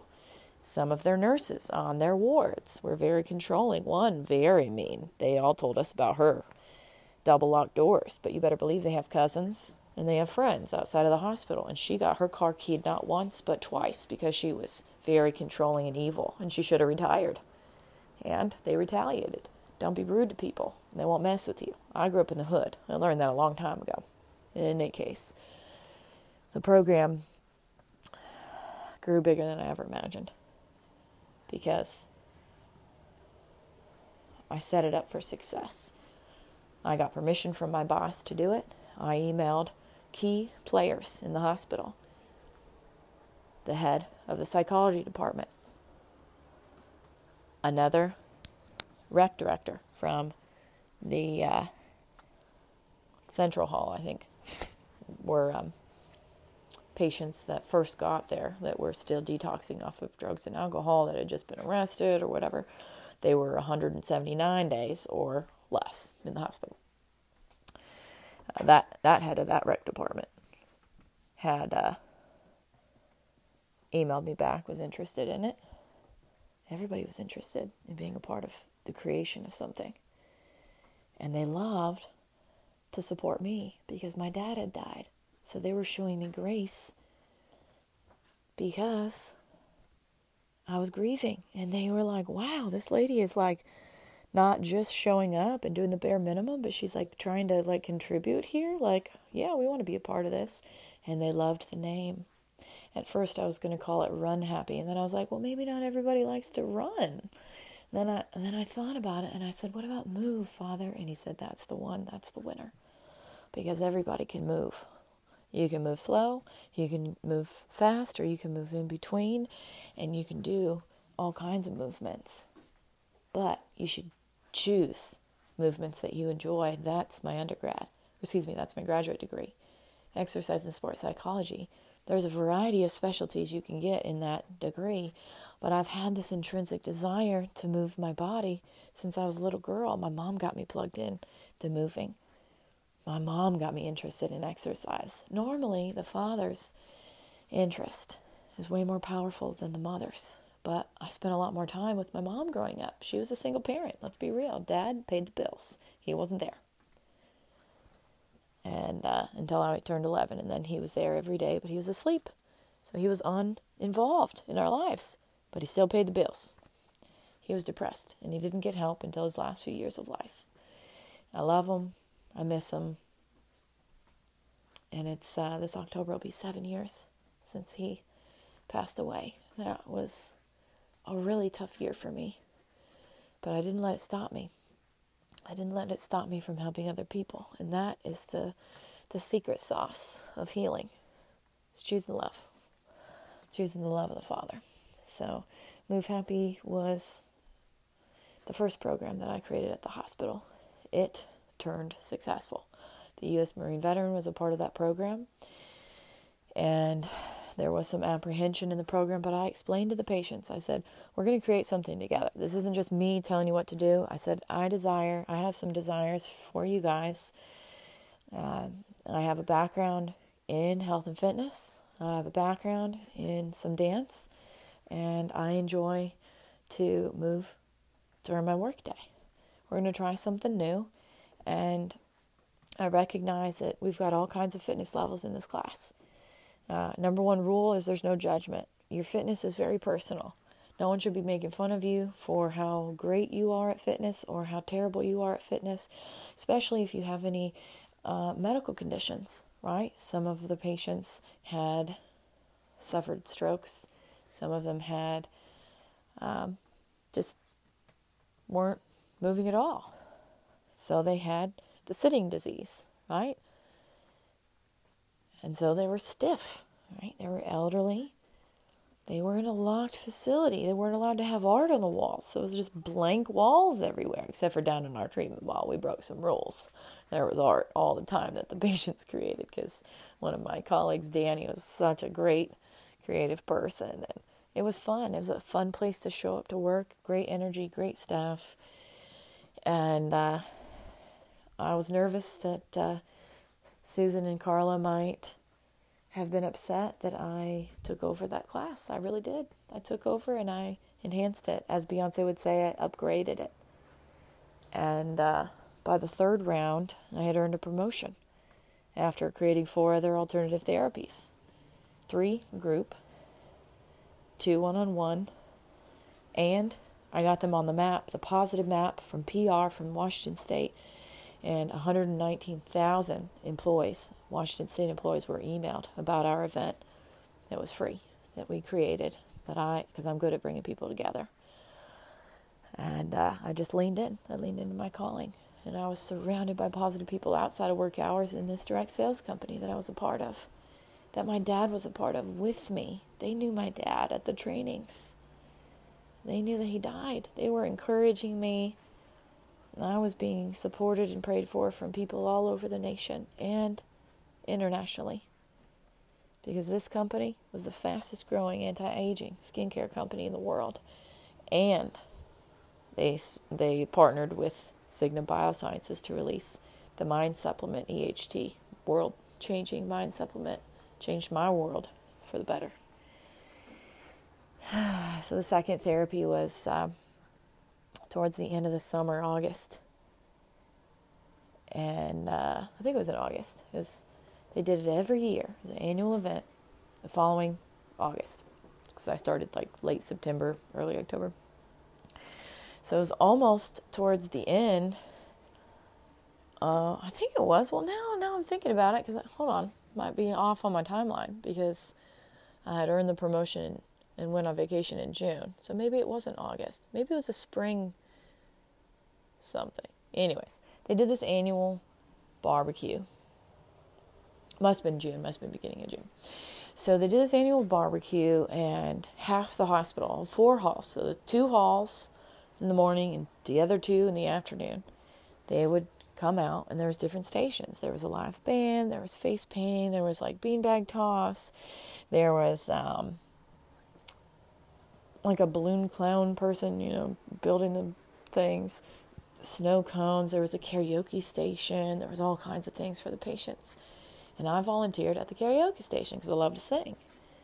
And I sang Where I Carry Emotions. And it was like everybody in every hall heard me sing. Everybody was talking about it. They started talking, patients and staff. The next day or a couple days later, this staff member from S9, I worked on it was S6 was our main floor. And I never talked to this lady in my life. I think her first name was Kat. She came up to me. She's like, "Hey, Erin. Hey, I heard that you sing. You like to sing, yeah?" I said, "Yeah." She goes, I heard you sing that Mariah Carey song. I heard that. You sounded good, girl." She goes, "I got this idea. I heard about your Move Happy program. I would like to teach the patients juggling. I was wondering if you'd be interested in teaching the patients how to sing." I said, "Okay. What do they have to do together?" She goes, "Well, I was thinking like a performing arts class. What do you think?" I said, "I like what you're thinking." I said, "I learned how to juggle. I learned how to teach juggling. It's huge cognitive. It lights up both sides of the brain." She goes, "I know." I said, "I'm not that great at juggling, but I've never taught singing before. I don't have any music degrees." She goes, "That's okay. I heard you sing. I know you could teach it." I said, "Okay, I like your confidence." I said, "What if we got a third person?"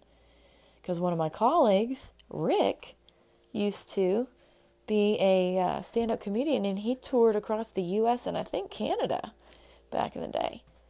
What if we did like a performing arts thing where we're training them if they desire to have a career in performing arts, or if they're applying for jobs, to help them build the confidence to get their mindsets ready for if they desire to work when they get discharged." She goes, "I love it. Do you think Sue will be open to it?" I said, I'm certain she would." Okay, great. So I didn't hear anything from her. Then I got confirmation that we were good to go. So I was like, all right, cool, we're good to go. She got the approval, blah, blah, blah. So then when you get approval and you are successful in one thing, it makes it easier to get permission in the future. That's note to self. So second therapy executed. Before we executed it, every morning we had our morning huddle meeting from 7:45 sharp till 8. Then we go up and we pick up the patients. Sometimes 5 till, and then we go escort the patients down for the morning classes, I should say. And I thanked my boss in front of all my colleagues. I said, "I just want to thank you so much for letting us do this next therapy." I said, I'm blown away that you're open to it and you're believing in us." She goes, "Erin, what are you talking about?" I said, "Well, the performing arts therapy." She goes, "What are you talking about?" I said, "Well, what's her name said that you gave us permission." She goes, "Erin, she's on S9. That's against the billing codes. She doesn't have a contract that states that she can come down here and facilitate." I was like, "Oh my gosh, I'm so sorry. Well, we can try it again in the future, maybe." And then I let it go. And then afterwards, I apologized to her privately. I said, "I had no idea she didn't get permission from you to do this thing. I assumed when I got the go-ahead from her that she spoke to you already." She goes, "I've not talked to her at all." I said, "I'm so sorry. I didn't mean to call you out in front of everybody like that." She says, "It's all right." She says, "Here, why don't we just try it out?" That's God being good to me, man. That is God being good to me. She goes, "Why don't you let's just try it out. And if the patients are interested," she said, "I really don't see the patients being interested in singing. But if they are, then let's try it out." I said, "All right. That sounds fair." I said, here's what I plan to do. Because she had already had me sing for the patients. I didn't get paid any extra. I was the entertainment for the patients for the Christmas holidays. Yeah. So I had some leverage, okay? I worked extra. I said, "Here's what I'm planning to do." I said, "I'm friends with my high school choir teacher. We got to do a lot of cool gigs, and she heard me sing for a judge for a politician fundraising event. She knew I was a professional singer. To be able to have a professional singer teaching patients in a psychiatric hospital how to sing, it's pretty unheard of. So the positives outweighed the negatives, the risks. It was what it was. She let me be myself, so I brought my A game. So I said, "I'm going to talk to my high school choir teacher and see if I can pick his brain." Because we competed. I said, "Sue, we competed. 3 years I worked with this man, best of the best music teacher ever." We competed. We took first in every competition in 3 years, except for one time we took second place, and I will never forget that day. We lost our cool, and the bus driver negatively impacted our attitudes, and it negatively impacted our performance my sophomore year. And I said, I got to perform inside at Disneyland and all kinds of big gigs. And she smiled. Her eyes lit up. She's like, "Oh my goodness, do you think he'd help us?" I said, if he's willing to give me his time, he's gonna set it up for success for me. He's a very smart man, smart businessman, and high level performer. And we got to miss a lot of school because we were ambassadors of our school district. They paid us. They paid our program to keep it going. And she's like, okay. So then she got excited about it because I was bringing more value to the hospital than they were paying me for. And they let me do it. And I didn't mind because they were bringing me healing and I got to be myself. And I wasn't doing it for the money. I was doing it because I was enjoying being able to customize my workday, basically, do whatever I want to do. And I did a good job. So I called Mr. Krause, Mr. C. I said, hey, here's the thing. This lady asked me to help teach singing. I never taught singing in my life. You know that. I don't have any music degrees. They want me to teach it in the hospital, in the psych hospital, to adult patients. Can I pick your brain? Can we meet at like a Starbucks or something? And can I ask you some questions to help set this up as a win? He said, sure, let's meet. And we set up the meeting. And he did. He set it up for success. Mr. Krause helped me customize performing arts therapy for the patients. I did the music portion. My colleague she got a promotion at another hospital and left us shortly, like 2 weeks later. I was like, this is so weird. We did our portion, and then Rick did his portion of his comedy / kind of improv skills and whatnot, and I did the music portion. And Krause helped me, Mr. C helped me to customize the questions, to think about how it would be received to the audience. He said, you need to figure out your audience's knowledge base. Do you have a bunch of elite musicians? Do you have a mixture of brand new people with elite musicians? Or are they all brand new? You got to know your audience. I said, that's a great question. So then he said, so then based on your audience's knowledge, then you customize the learning experience. So you got to figure out what they know about music so you don't bore them to death. I said, yeah, that's great feedback. And is it going to be a vocal singing, or is it going to be instrumental? Is it going to be a combination? Are you going to throw some strings in there? I said, this is all great. I didn't even think of all these things. She just asked if I wanted to teach them how to sing. He says, well, music is very broad. So if you want to teach them how to appreciate music, that's one thing, right? Where you can have them listen to different styles of music and then you critique it, right? Like listening like an audience. Or if they're going to create it, that's a totally different dynamic in and of itself. And are you going to teach how to read music? Or is it listening and repeating like in the African American churches they would do back in the day when they would teach? It was back in slavery times. They were singing the hymnals, they were singing the gospel music to keep them hopeful while they were forced into slavery, right? So are you going to teach it like that, where they're singing to each other and they're not reading any music on pages, they're just singing, call and repeat? Or is it going to be like an educational musical class where you're pulling in some like music theory and things? So he got me thinking about how I desired for it to be. And I didn't have any music theory classes in college. All I had was performing based experience, real experience of getting paid to perform. So I said, well, I'm going to teach them what I've learned and just a few steps behind in that journey. And sure enough, Sue comes into the class first day. I'm doing exercises, teaching them.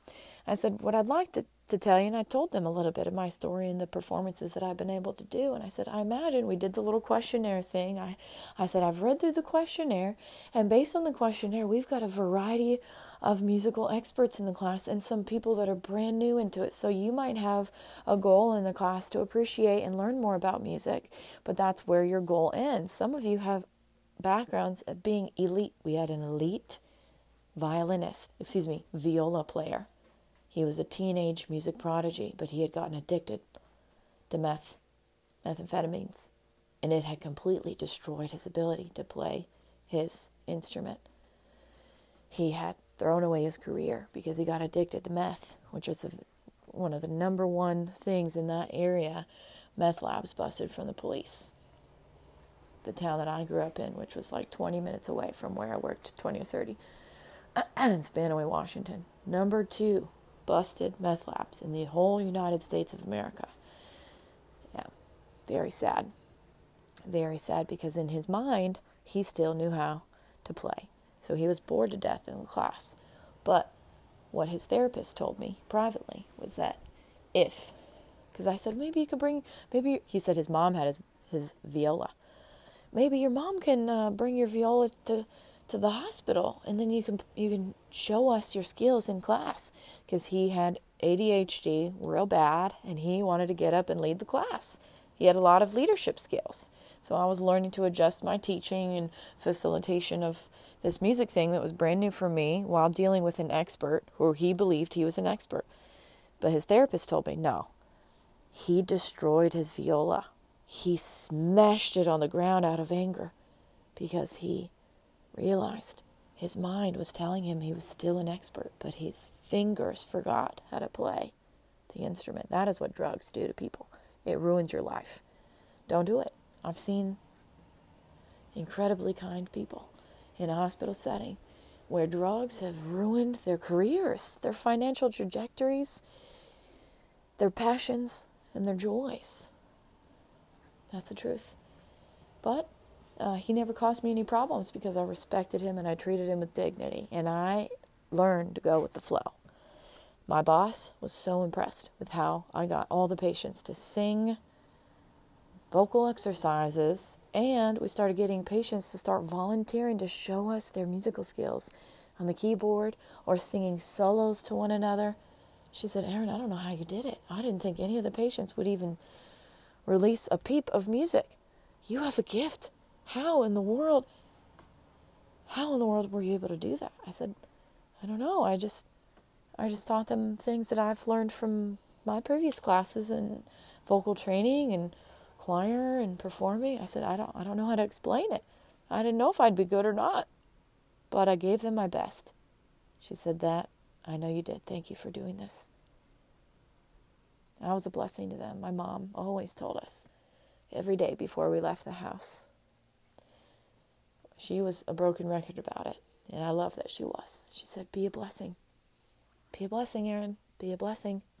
Hey, love you. Be a blessing. Every single day. That was our command from the leadership in our household, the maternal leadership.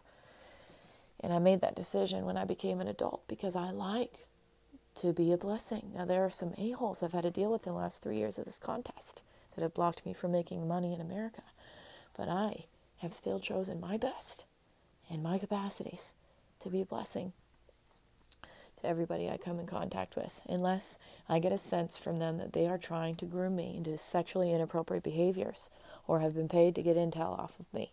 I had the best training off-grid in 2020 from the best man in the world, and I married him last year. He and I made a lifetime commitment, and they tried to kill us last year after erasing the record of committing treason and sending me as a spy to get intel off of him by telling me that I was receiving protections, and they hacked into our devices and were listening in on our conversations. I bet they got caught. They got caught in the act, but it's all right. It's all right because the Lord knows all, sees all, is above all. So back to the story. So that was the second therapy, performing arts therapy. Juggling, she taught. There was 10 different styles of juggling. It wasn't as well received from the patients, I think, because it was too much all at once, and the patients needed just one style to be taught. That's how I would do it in the future if you'd like to teach this in your psych hospital or in your school system or whatnot. I thought Rick did a great job with the stand-up comedy. He showed some videos of some people that had co-occurring disorders that were able to use comedy, stand-up comedy, and tell their story. and some of the patients had co-occurring disorders, so he used relevant information based on their medical reports to help them, show them real-life examples of real patients. I don't know where he got his videos from, but I thought that was pretty good.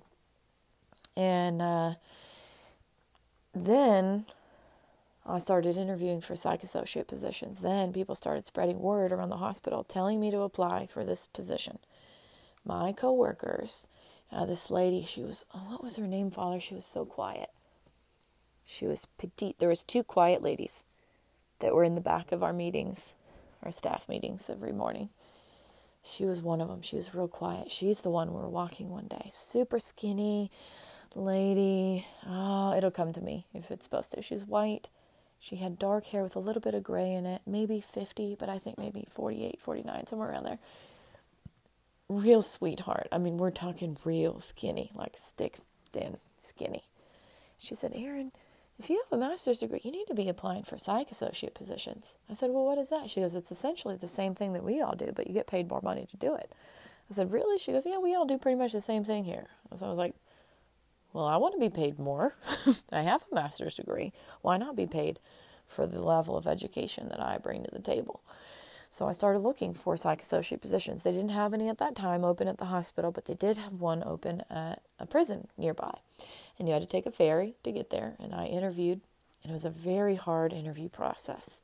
I had to write an essay to be a psych associate. It was a timed essay. I was like, holy moly. They wanted to see your cognitive skills. I didn't get any feedback, and I didn't get the job. It was a waste of time. But I learned, and I told my boss, I said, I don't want to leave here, but I don't have the money to pay all my bills right now. So I'm going to have to get a second job or a different job that pays me more. She goes, I understand. We have a lot of turnover because of that, because we don't have the salaries allocated for our budgets to pay. She said, I don't want to lose you, but I understand. Thank you for being honest with me. I said, I will always be honest with you because that's how I am. She goes, I like it. That's good. So an opening came in one of the other halls in our hospital it was like the higher lockdown area. I forget what they called it. But that one had security people inside that you had to show a badge. You had to tell them exactly who you were meeting and what the meeting was about. And then they brought that person to you, and then that person escorted you. It was very high level. That was for high crimes that were still in process of being tried, and like they had killed people, right? Or they had raped people or whatever, and they were arrested. They got caught in the act, right? I interviewed to be a psych associate over there with the team. Now, I didn't meet any of those patients or anything like that, but I did interview in that hall.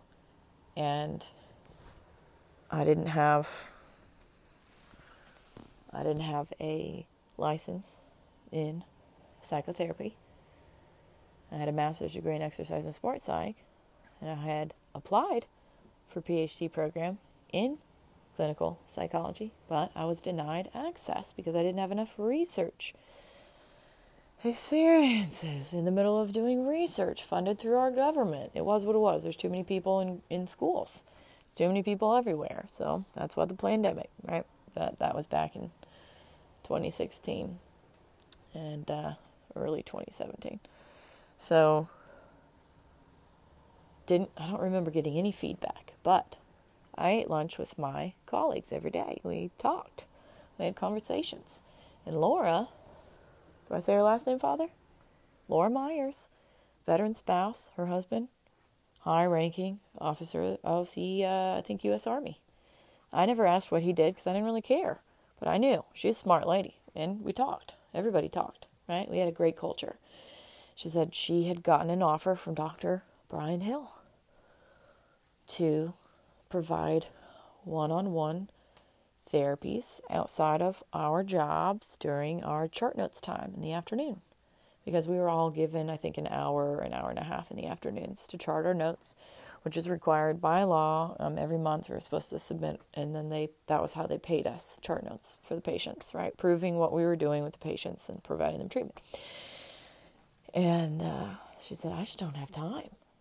I got teenagers. I got a lot of responsibilities So I said, so you're not going to do the one-on-one therapy? She goes, nah, that was the feedback I got. She said, I asked for feedback when I didn't get the psych associate job. We interviewed for the same position over in that high-risk call.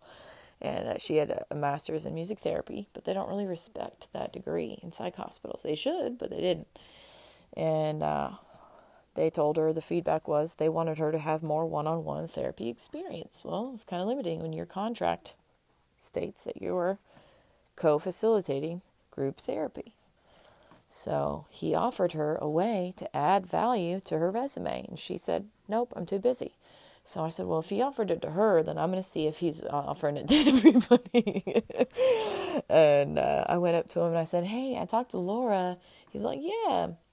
And he was a psychologist for, I think, S8 ward, if I'm remembering correctly. It's been a few years. And I said, I heard her say that you were willing to offer one-on-one coaching help for us. For her specifically, for helping her get the psych associate position. He said, yeah. I said, well, I'm also trying to get the psych associate position somewhere. I don't care where in the hospital. I said, I think it would be a win-win for both of us. I would be able to take some responsibilities off your plate. I said, I'm very good at getting very quick at my job. And I'm a very fast typer. So if there's an extra need, I'd love to help, and I think it would add experience to my resume that I need, according to her feedback she got from her interview team. I said I didn't get any feedback, and I'd like to be able to in the future, if there's an opening for a psych associate position again, I'd like to be able to say, yeah, I'm providing one-on-one treatment as well as group therapy, and I said I created this Move Happy program. He goes, yeah, I heard about it. I said, you did? He goes, oh, yeah, everybody's talking about it. I said, really? He goes, yeah, Erin, you created something that's unheard of, and the patients are talking about it to each other. That is good word of mouth marketing. He said, I'd be glad to help you. Let's do this. Let's schedule a time where I'll interview you. Email me your current resume and a letter proposal of being a part of the providing the treatment. And you and I will meet weekly to discuss. I said, how many patients, what's the time frame do you have? How bad is the situation for you? He said, I have 10 minutes per week per patient. And then I have to go to court for them. I said, 10 minutes? How can you go to court on someone's behalf? The system isn't set up for success. He goes, I know that. So you would be helping me a lot. Because if you take a couple of my patients off my plate, then that gives me a few more minutes with the rest of them. And then you and I meeting would supplement that time where you'd give me the need to know information. I said, awesome. Okay, great. He said, so in your letter, I want you to write your style of therapy modality that you have a preference towards leaning towards. I said, well, I'm mixed modality. He said, that's fine. Write that in the letter. What do you know about psychotherapy? So I included all of the different psychotherapies I've been exposed to, had training in, through my experience working with the U.S. Army Air Force, through graduate school classes, and through teaching the schools, and all the classes I studied and whatnot. And so we came up with a plan, and I worked with 2 patients. And he said, I love what you're doing. I love the positive psychology, and I know. He said, I'm a firm believer in walking therapy. It's in the research. He had earned his PhD while working full-time as a first responder. It took him a long time to get his degree, his PhD, because he did it while also being a parent. Very smart person of color, didn't discriminate against us women. He treated us with respect, and he offered to help us ladies. And I loved that. It was so cool. I stayed connected with him, and he's actually one of my board members right now. I don't know how long he'll be a part of the board because I haven't been able to communicate with him at all. Because this a-hole contest with all these a-holes, they forced him to put a fake mental health diagnosis in my permanent medical record. They told him I was suicidal because they messed up so bad and told me way too much information. Biden's team, loose lips. Poor leadership. They forced a young person, brand new in his position, to try and get me to commit treason for them and use me as a spy. Because men repeat. They don't have personal relationships with the Father. They repeat patterns of the past. And they tried their best to use me as a spy against Trump and his team. But they trained me the best. They provided me more value. And I'm no traitor to America. Sorry. I care about women and children and elderly populations in the pandemic. Not a good idea. And he trained me to know exactly what to expect. My hero of 2020 became my husband last year. What's that, Father? Okay. I told Dr. Brian Hill to call my husband. I gave him that information. So if he's called him, he's explained everything to him. Because I haven't heard from him in the last few months since I asked him on the phone when he called me out of the blue. And I said, hey, this phone call isn't being recorded, is it? He laughed, and then he said, hey, you know what? I actually have to go. Everybody's getting caught in their lies, their webs of lies. And my family's going to be very rich. Dr. Brian Hill, very good man. But money talks. And wherever the money flows, there is no judgment. Money is the truth of who was bought out. A lot of people were paid. They paid over $1 billion with a B, as in boy, not M, as in Michael. $1 billion to have somebody else win this contest. Last 3 years. And I've won it. I've more than won it. 52 alternative therapies I've created in my whole lifetime. New beginnings. New beginnings. My final therapy that I created at that hospital was a group therapy program. I created it for the U.S. Marine veteran that was a part of my original Move Happy program that heard me talk about my dad dying, that opened up to our whole class about his wife dying. And it took 9 years. And he was by her bedside every day. They were telling us during our psych meetings that he wasn't signing his discharge paperwork. They were afraid that he was delusional, that he had some extra money from the government, but they were saying he didn't. The government was taking their sweet time getting him his money. He knew because he was having conversations with his buddies, I'm sure, and they were trying to push him out. They were trying to push him to get discharged. So I had a conversation with him, and I created a therapy to prepare him for transition, life transitions back into society. And I upgraded the life transitions program, which Sayaka used to teach, facilitate group therapy. I desired to upgrade all their programs because I loved working there. I had earned a promotion in the middle of all that. And for a week or two of teaching, facilitating that for the first time ever. And I started the interviewing process for a psych associate position after I did everything I could possibly to add as much value as possible. And I was just listening, and I was obedient to people telling me I needed to apply for this position. It was going to be $1,000 more a month for me, and I had gotten engaged way too quickly that year for my fiance and I to help pay for our wedding plans. And then I earned the promotion. My boss told me no one in 30 years was ever even interviewed for this psych associate position in the hospital. She said, not only were you interviewed, but you got the job? Erin, I have to know, what in the world are you not capable of doing? And I said, I'm not the greatest cook. I don't enjoy being in the kitchen. I don't. But that was mostly because Mom kicked us out of the kitchen growing up. I did like baking, though. Baking was our fun time. And we baked cookies for all the neighbors and all the drug dealers, right? You know, all our neighbors growing up. I laugh, but that's the truth. And not all of them were drug dealers. Some of them were veterans and whatnot. I grew up in the hood, like the real hood. Nobody bothered us because when they were all in junior high, my mom and my dad were taking them all to church. They loved Jesus. Jesus comes to everywhere. Jesus comes to the hood. Jesus comes to the rich society, but a lot of the rich they haven't acknowledged him for a long time, so they're going to be broke very soon. I can't wait. I can't wait. And if you're rich and you're generous, then you're probably loved and protected. So pray on it and ask the Father for repentance if you've been involved in any of the child abductions through your monies, even if you're not aware of it. These people are evil. And it's nothing new. It's nothing new from the Father.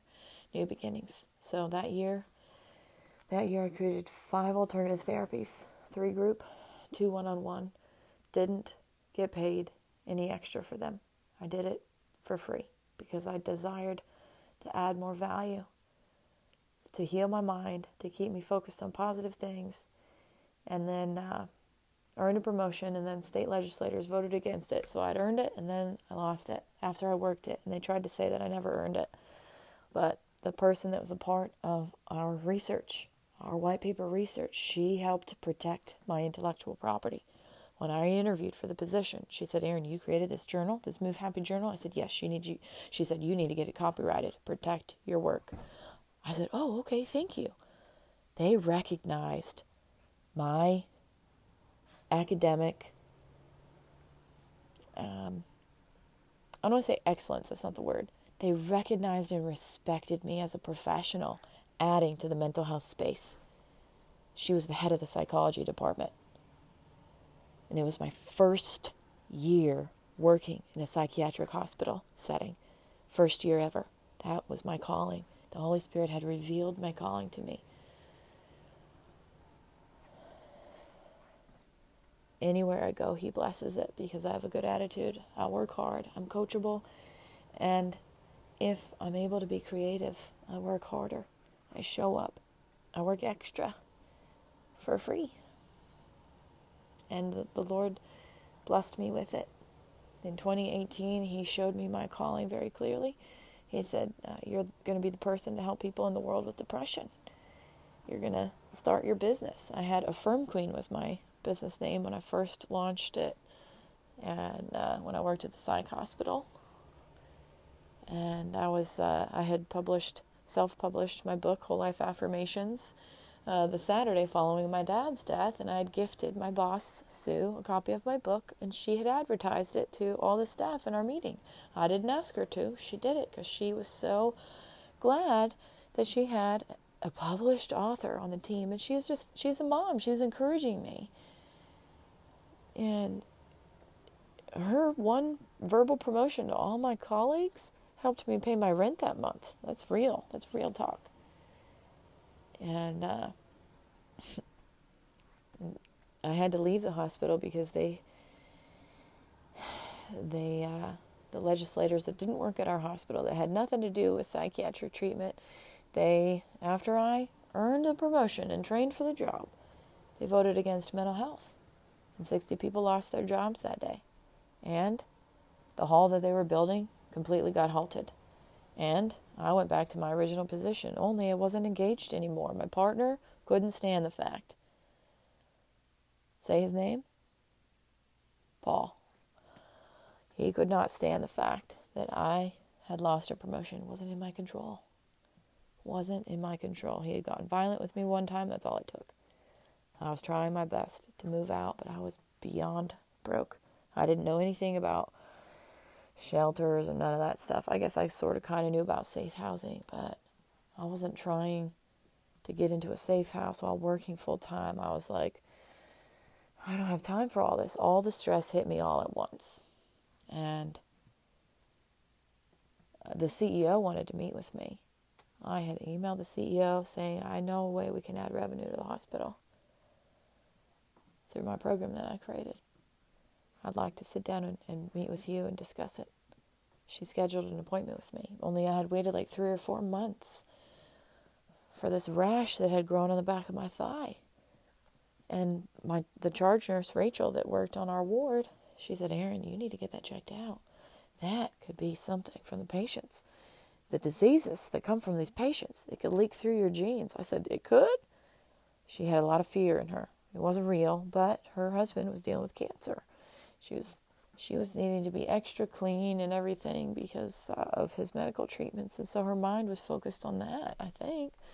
And so I had this appointment for a few months with the dermatologist to get a biopsy done of this scary rash that had turned black on my skin. My mom was scared when I showed her. That was what made me schedule the appointment, because I was ignoring taking care of myself by just showing up to work. I was beyond stressed. That's the reality of it. But I'm a hard worker. I'm not a quitter. I am an extremely resilient person. I've had to be my whole life. And the CEO, I thought was emailing me, but I quickly learned it was her assistant. Then they started asking questions about, where did I create the program? Was it on work computers or my computer? So then I called my brother. I was like, I don't know what's going on, but here's what I think is going on. I might be acting crazy right now, but I said, bro, I created 5 therapies. I earned a promotion. I just lost it. And now my fiance is like wanting to like call it quits, and I don't know what's going on. He said, you stop talking about your businesses. I said, what? He goes, stop talking about it. Tell them you've upgraded it. Leave the hospital. They are trying to steal your work. That's 100% what they're doing. Stop talking about it. Tell them nothing else, nothing further. Forget about it until you leave. You need to find a new job.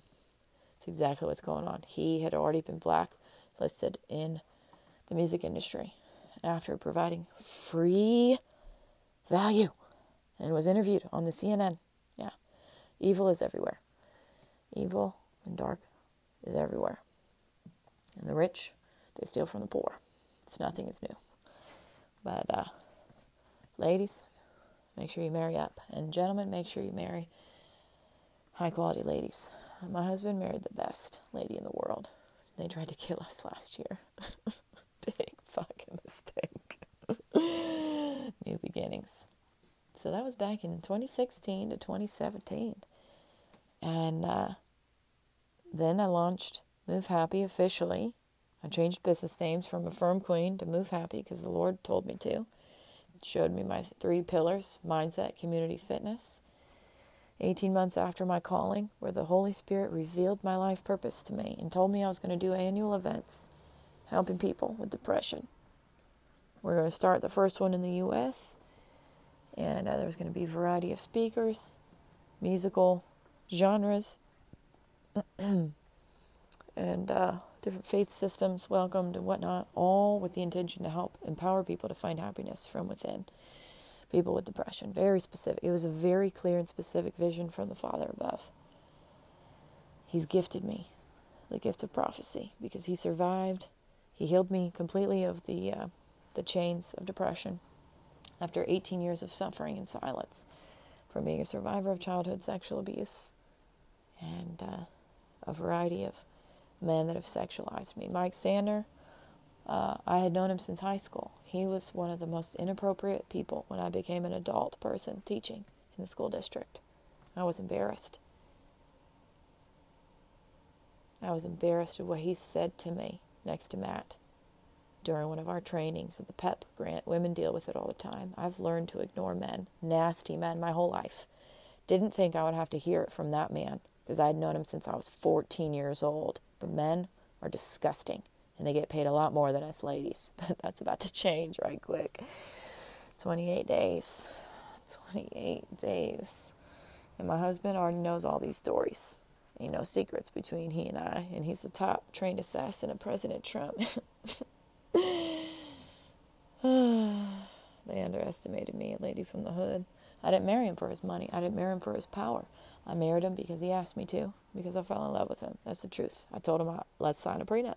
So ain't nobody thinking nothing about me being a gold digger or saying nothing bad about me because I was caring too much about what people think.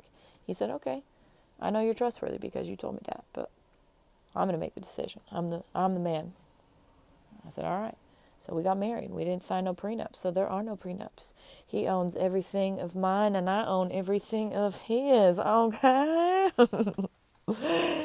And new beginnings. I'm going to see him. I haven't been able to see him or communicate to him at all in a year and a half. He had to lie to my face and told me he wanted a divorce because they had threatened a black female officer, warrant officer who served over 20 years in the military. They threatened her to disassociate from me otherwise. Otherwise, they would have disbarred her, taken her active duty status, and threatened her family.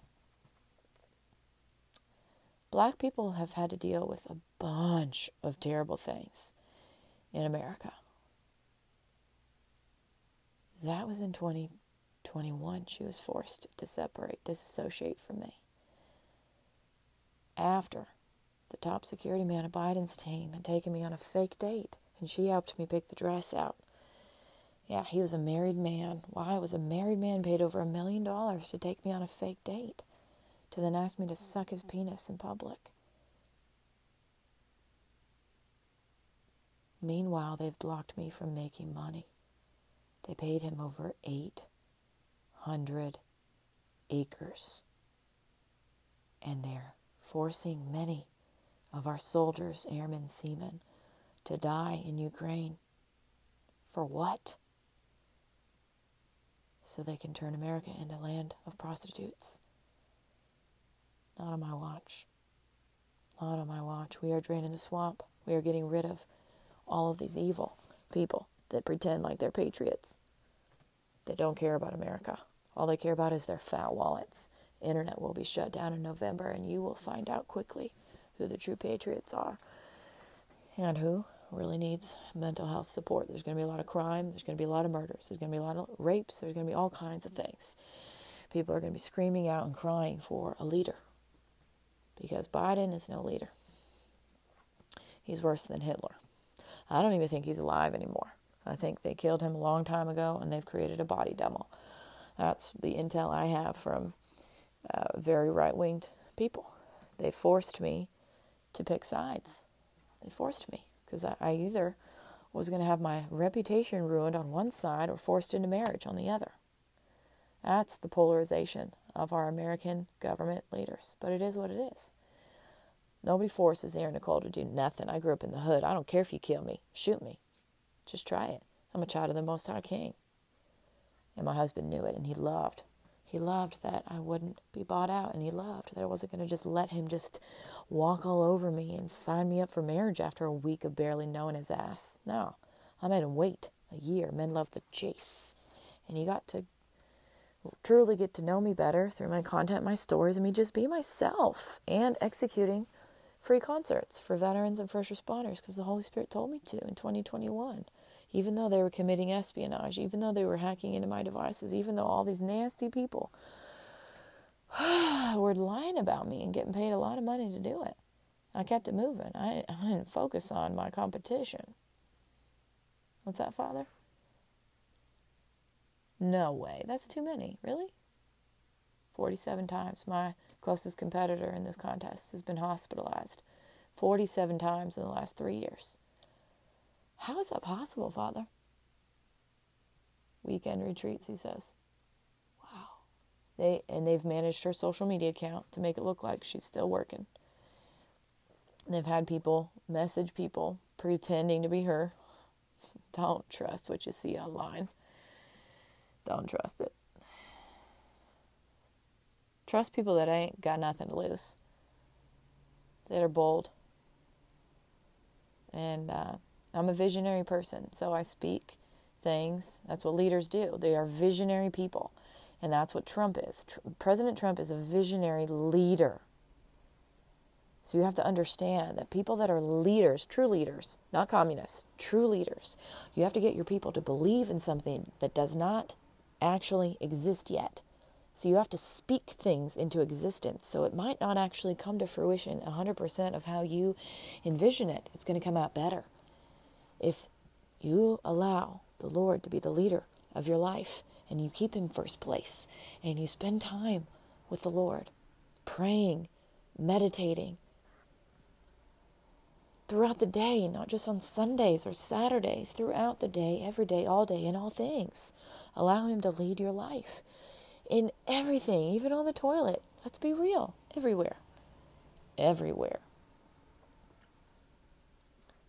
He will reveal things to you. He reveals things to those who are humble and who choose love. The world loves to complicate things. The Lord sent His Son to simplify everything for us. And all of the leaders of that time, the religious leaders, were trying to trip Him up because they were threatened by His supernatural gifts and powers. He was healing people. He was providing people with real, true healing from the Father. And He said, they asked Him, well, out of all the 10 commandments, what are the most important? And Jesus spoke.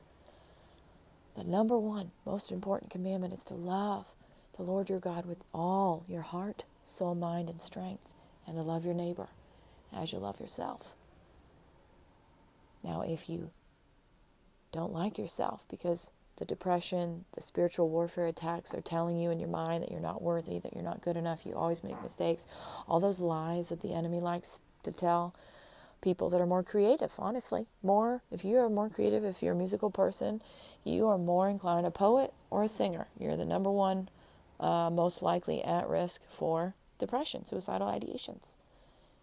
I studied the research so that I'd be knowledgeable because I got my clear assignment in 2018. I got my clear assignment. And you can have a new beginning every single day.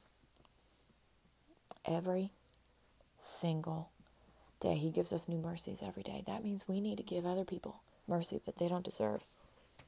That's why that man that was paid over 800 acres, I'm going to forgive him. He's going to be in that meeting, as well as the U.S. Marine veteran that was a part of my original Move Happy program that knows Dr. Brian Hill. Yeah. He's going to be in that meeting because over 18,250 men and 5 ladies were paid to damage my reputation and slander my name in the last 3 years of this contest.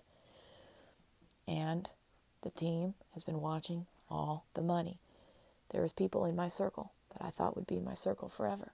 They've even, I believe, they paid to have my aunt and my uncle get flown to Italy. I've seen her look at my profile a few times, but she hasn't called me in 3 years. And her daughter, Renee, was the one that I called and asked for emergency help in 2020. And she said, Erin, I've got kids I got to think about. So I believe they told her a fake story to cover it up because my cousin Renee has never called me to check in on me. What happened to me was very scary, and it can happen to anybody in America with the poor leadership we have that has been bought out from the deep state. But the military, we got the best military in the world. So they had to allow the losers to get in power, to drain the swamp, to prove to America how bad it could get.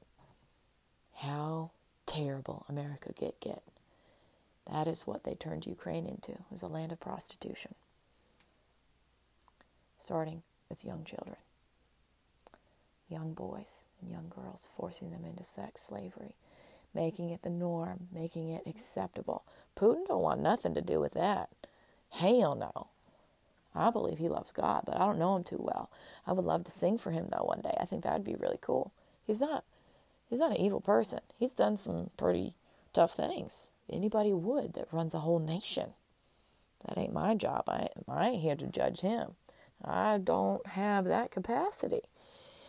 I don't. The Lord has assigned me to be responsible for 1.56 billion people in the world with depression. I have a bigger capacity than to run one nation. Yeah. My responsibility is to help keep these leaders accountable for mental health, for all the citizens that were on purpose forced into fear for a whole year and told mixed information, causing confusion. Confusion is not of the Father. The Father is the creator of all of us. I don't care what you believe in. I don't care what you believe in. If you are harming people on purpose, you are evil. That is your choice.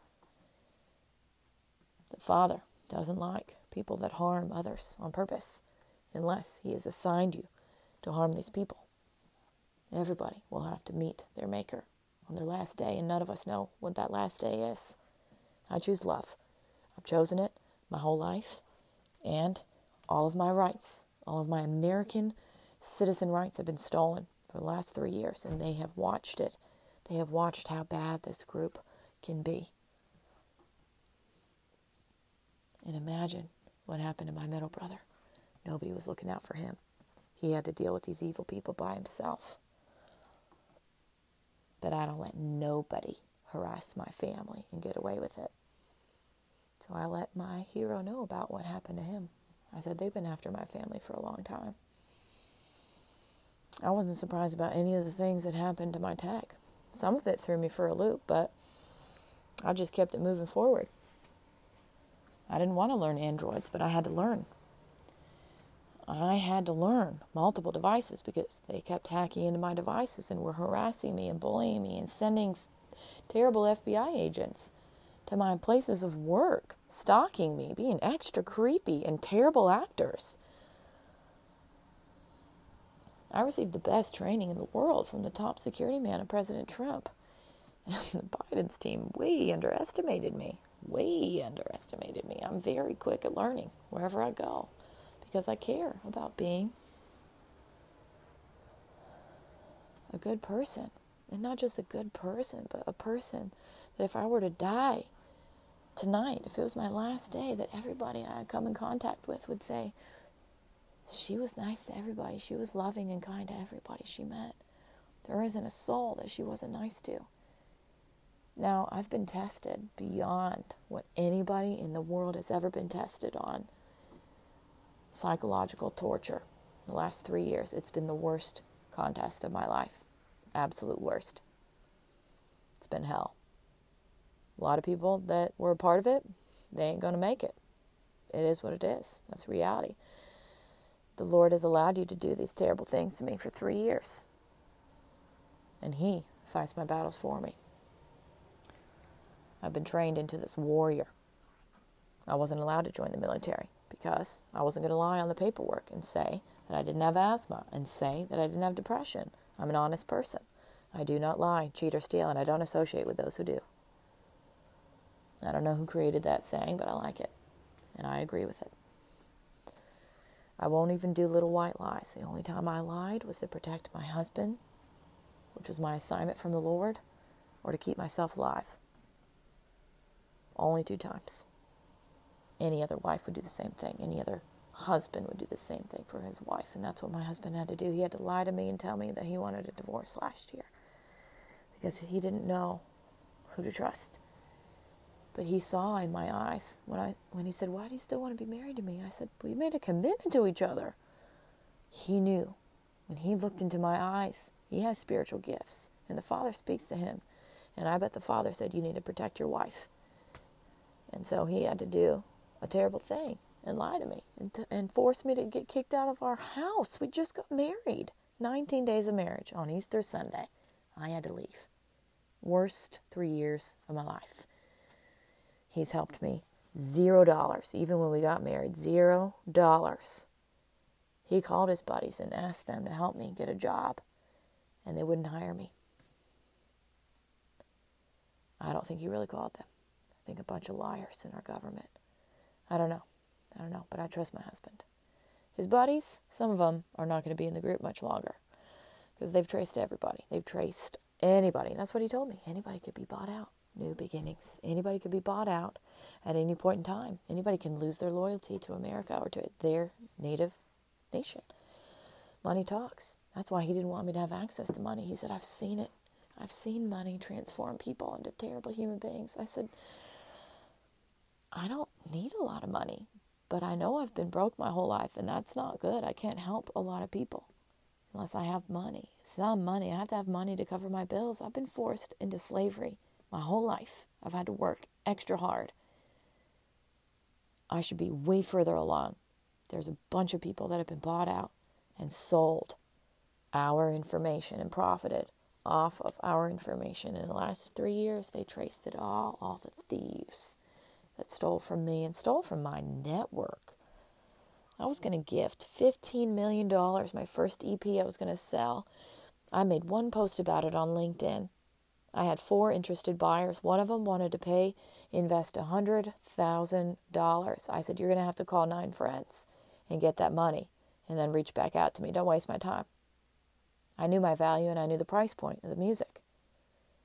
I wasn't going to keep a penny of it. I was going to gift it to all of the guests that showed up for our concerts and the guest musicians. And I sent out surveys. I sent out emails to everybody that was involved in it, including the top security man that was paid over 800 acres because he was involved in helping protect me in 2020, but he pretended like he wasn't. So I made sure he could see that I was going to send him, I think it was $70,000 was going to be his breakdown. Yeah. He and his buddies made sure that text message got erased, I'm sure. But what they didn't know was that all of their activities were being traced. I'm a very smart lady. My husband married a very intelligent woman. And he told me he'd be a good spy for America. No one's paid me yet, so that will be included in my pay. Tax-free. That's how you do it, ladies. Tax-free. And new beginnings. New beginnings are everywhere. I don't desire to keep the money all to myself. When you are generous with others, more will be given unto you. So, mark my words. If people, after we sign contracts, stop stealing from me, then I can actually make some hard cash. And then I can be generous with others. But I've been forced in fear. This stupid contest. They've tried to kill me. How many times, Father? Like 45 times? Oh, no, that's how many times she was hospitalized. How many times have they tried to kill me since 2018? 37? Holy moly. The plans of the enemy are foiled. You need to respect your elders. You need to respect people with disabilities. You're supposed to. Laws are supposed to protect the vulnerable.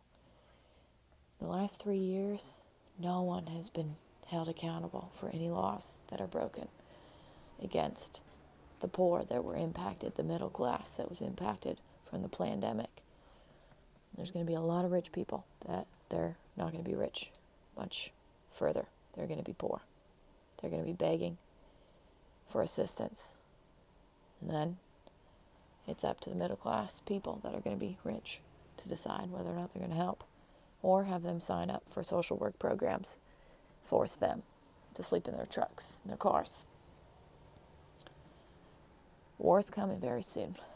That's what my husband told me when I first met him, when we were just friends, when he was assigned to protect me.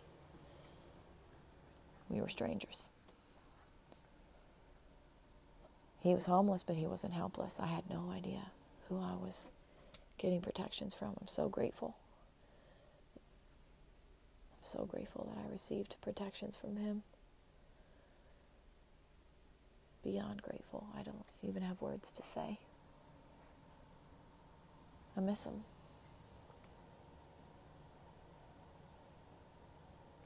I miss him like beyond what I ever thought I would ever miss somebody. Because I've been disrespected from men my whole life. And the only reason why he disrespected me was because they were going to kill us both. So he had to lie to my face after we just got married. And he asked to retire. Biden is an evil communist. And his team, they will never be tried for any crimes in America. That's the Blackwater for you. Blackwater Alumni Group. But that doesn't mean that people in the group won't off them all for trying to harm me. Yeah, in private. I don't need to know anything of what they do off the books. The Lord already told me anybody that was involved in trying to have me killed, 14,407, I believe, were paid to have me killed. Paid a lot of money. They won't be alive much longer. The Lord knows who all of you are. Just one of his angels destroyed 125,000 men in the Old Testament. And that's just one of the angels of the Lord. And I have over 1,250,000 angels guarding and protecting me, in addition to my warriors of light, human beings trained in weaponry and military tactics. I didn't get some mediocre training. I got the best of the best. And this is a very long episode. I just saw how long I've been talking nonstop because that's the Holy Spirit speaking through me. I lost all track of time. This is going to be a lot of information for some of you to digest what I have experienced. And this is only the beginning of what I'll release. I release what I'm allowed to release, and the team is allowed to edit anything that's not allowed. I trust them. I trust them because I was invited from the best military, the best true military, to be a part of their organization. They haven't paid me, but they're keeping me alive. So it's sort of a payment. It's kind of a barter. And I know they're setting up a meeting for me to be reunited with my husband, and for contracts to be signed, and for releasing all of these January 6th people that have been falsely arrested in America, from all the communists that have been taken over America. Anything else, Father, on New Beginnings? Okay, he wants me to speak my vision for this year. Recibe. He gifted me my vision in multiple languages. Recibe means received. Tranquiliter televisio, to interrupt TV. Renugas, popular permissiones. Resign, popular permissions. Celubes, celibacy. Fracturize, amontonga, fracture, amount. Structurize, telefontaine, structure, the phone guy.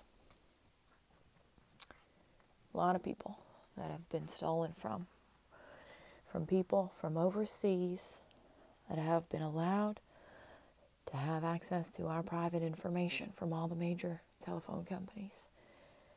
They will be paying a lot of our citizens back for all the debts they have caused, for all the identity theft they've caused.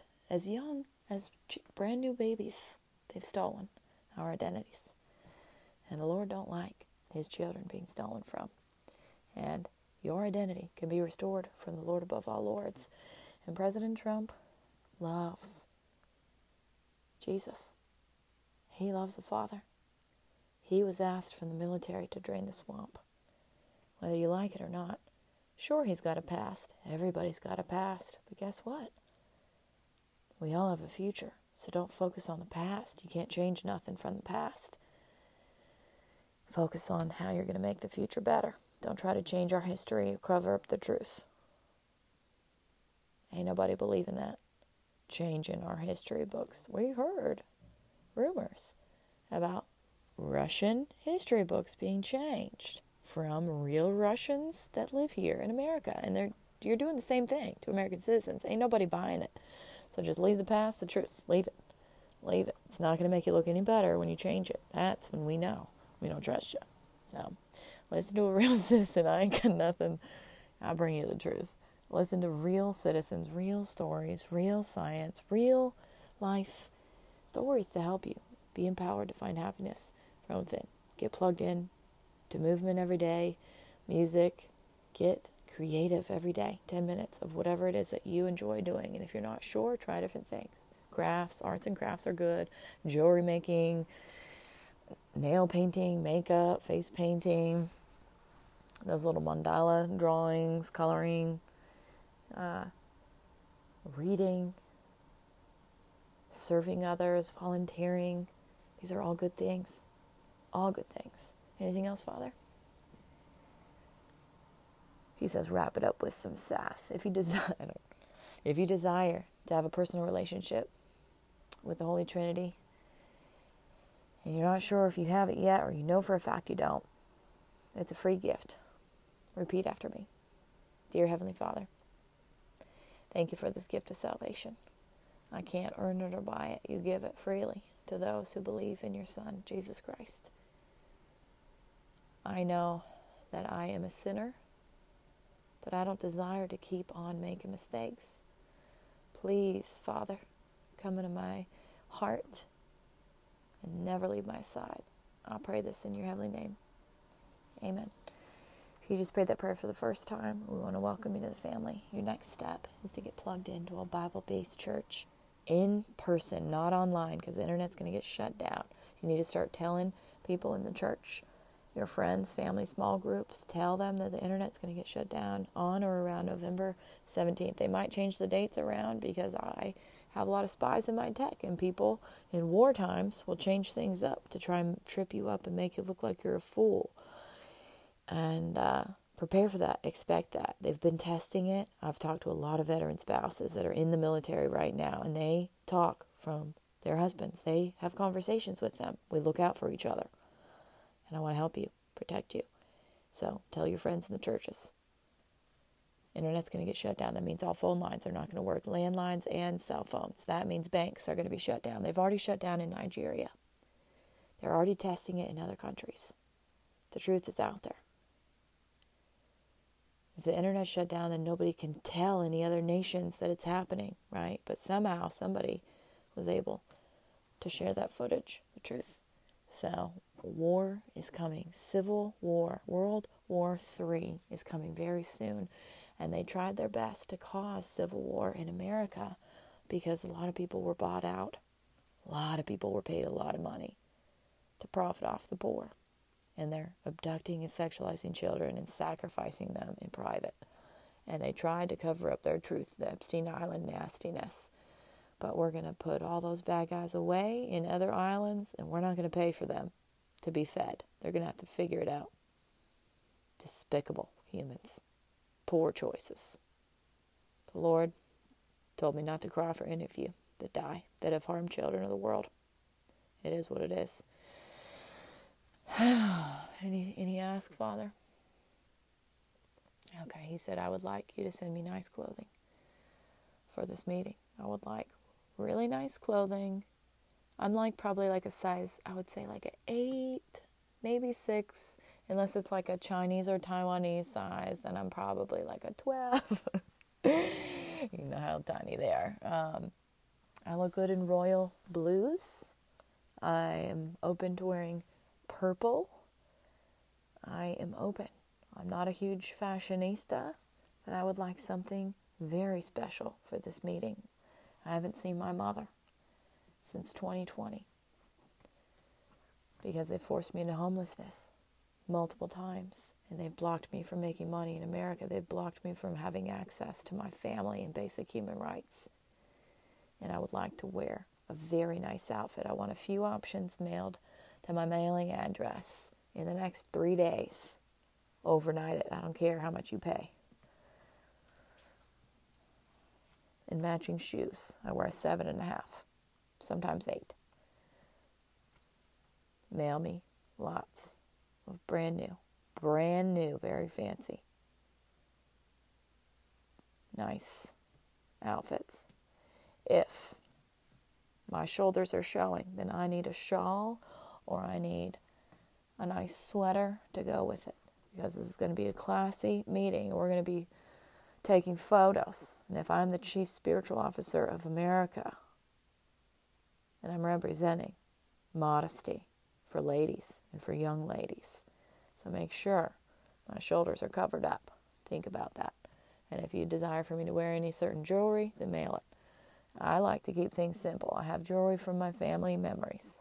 But this is a very special meeting that's going to be posted and sent everywhere in the world on October 17th, before the internet gets shut down. So,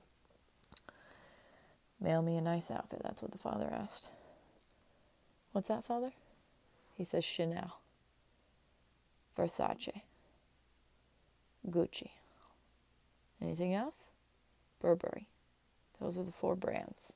Talk amongst your rich friends. Mail me very nice outfits. Anything else, Father? No? He said, nope, sing your song. All right.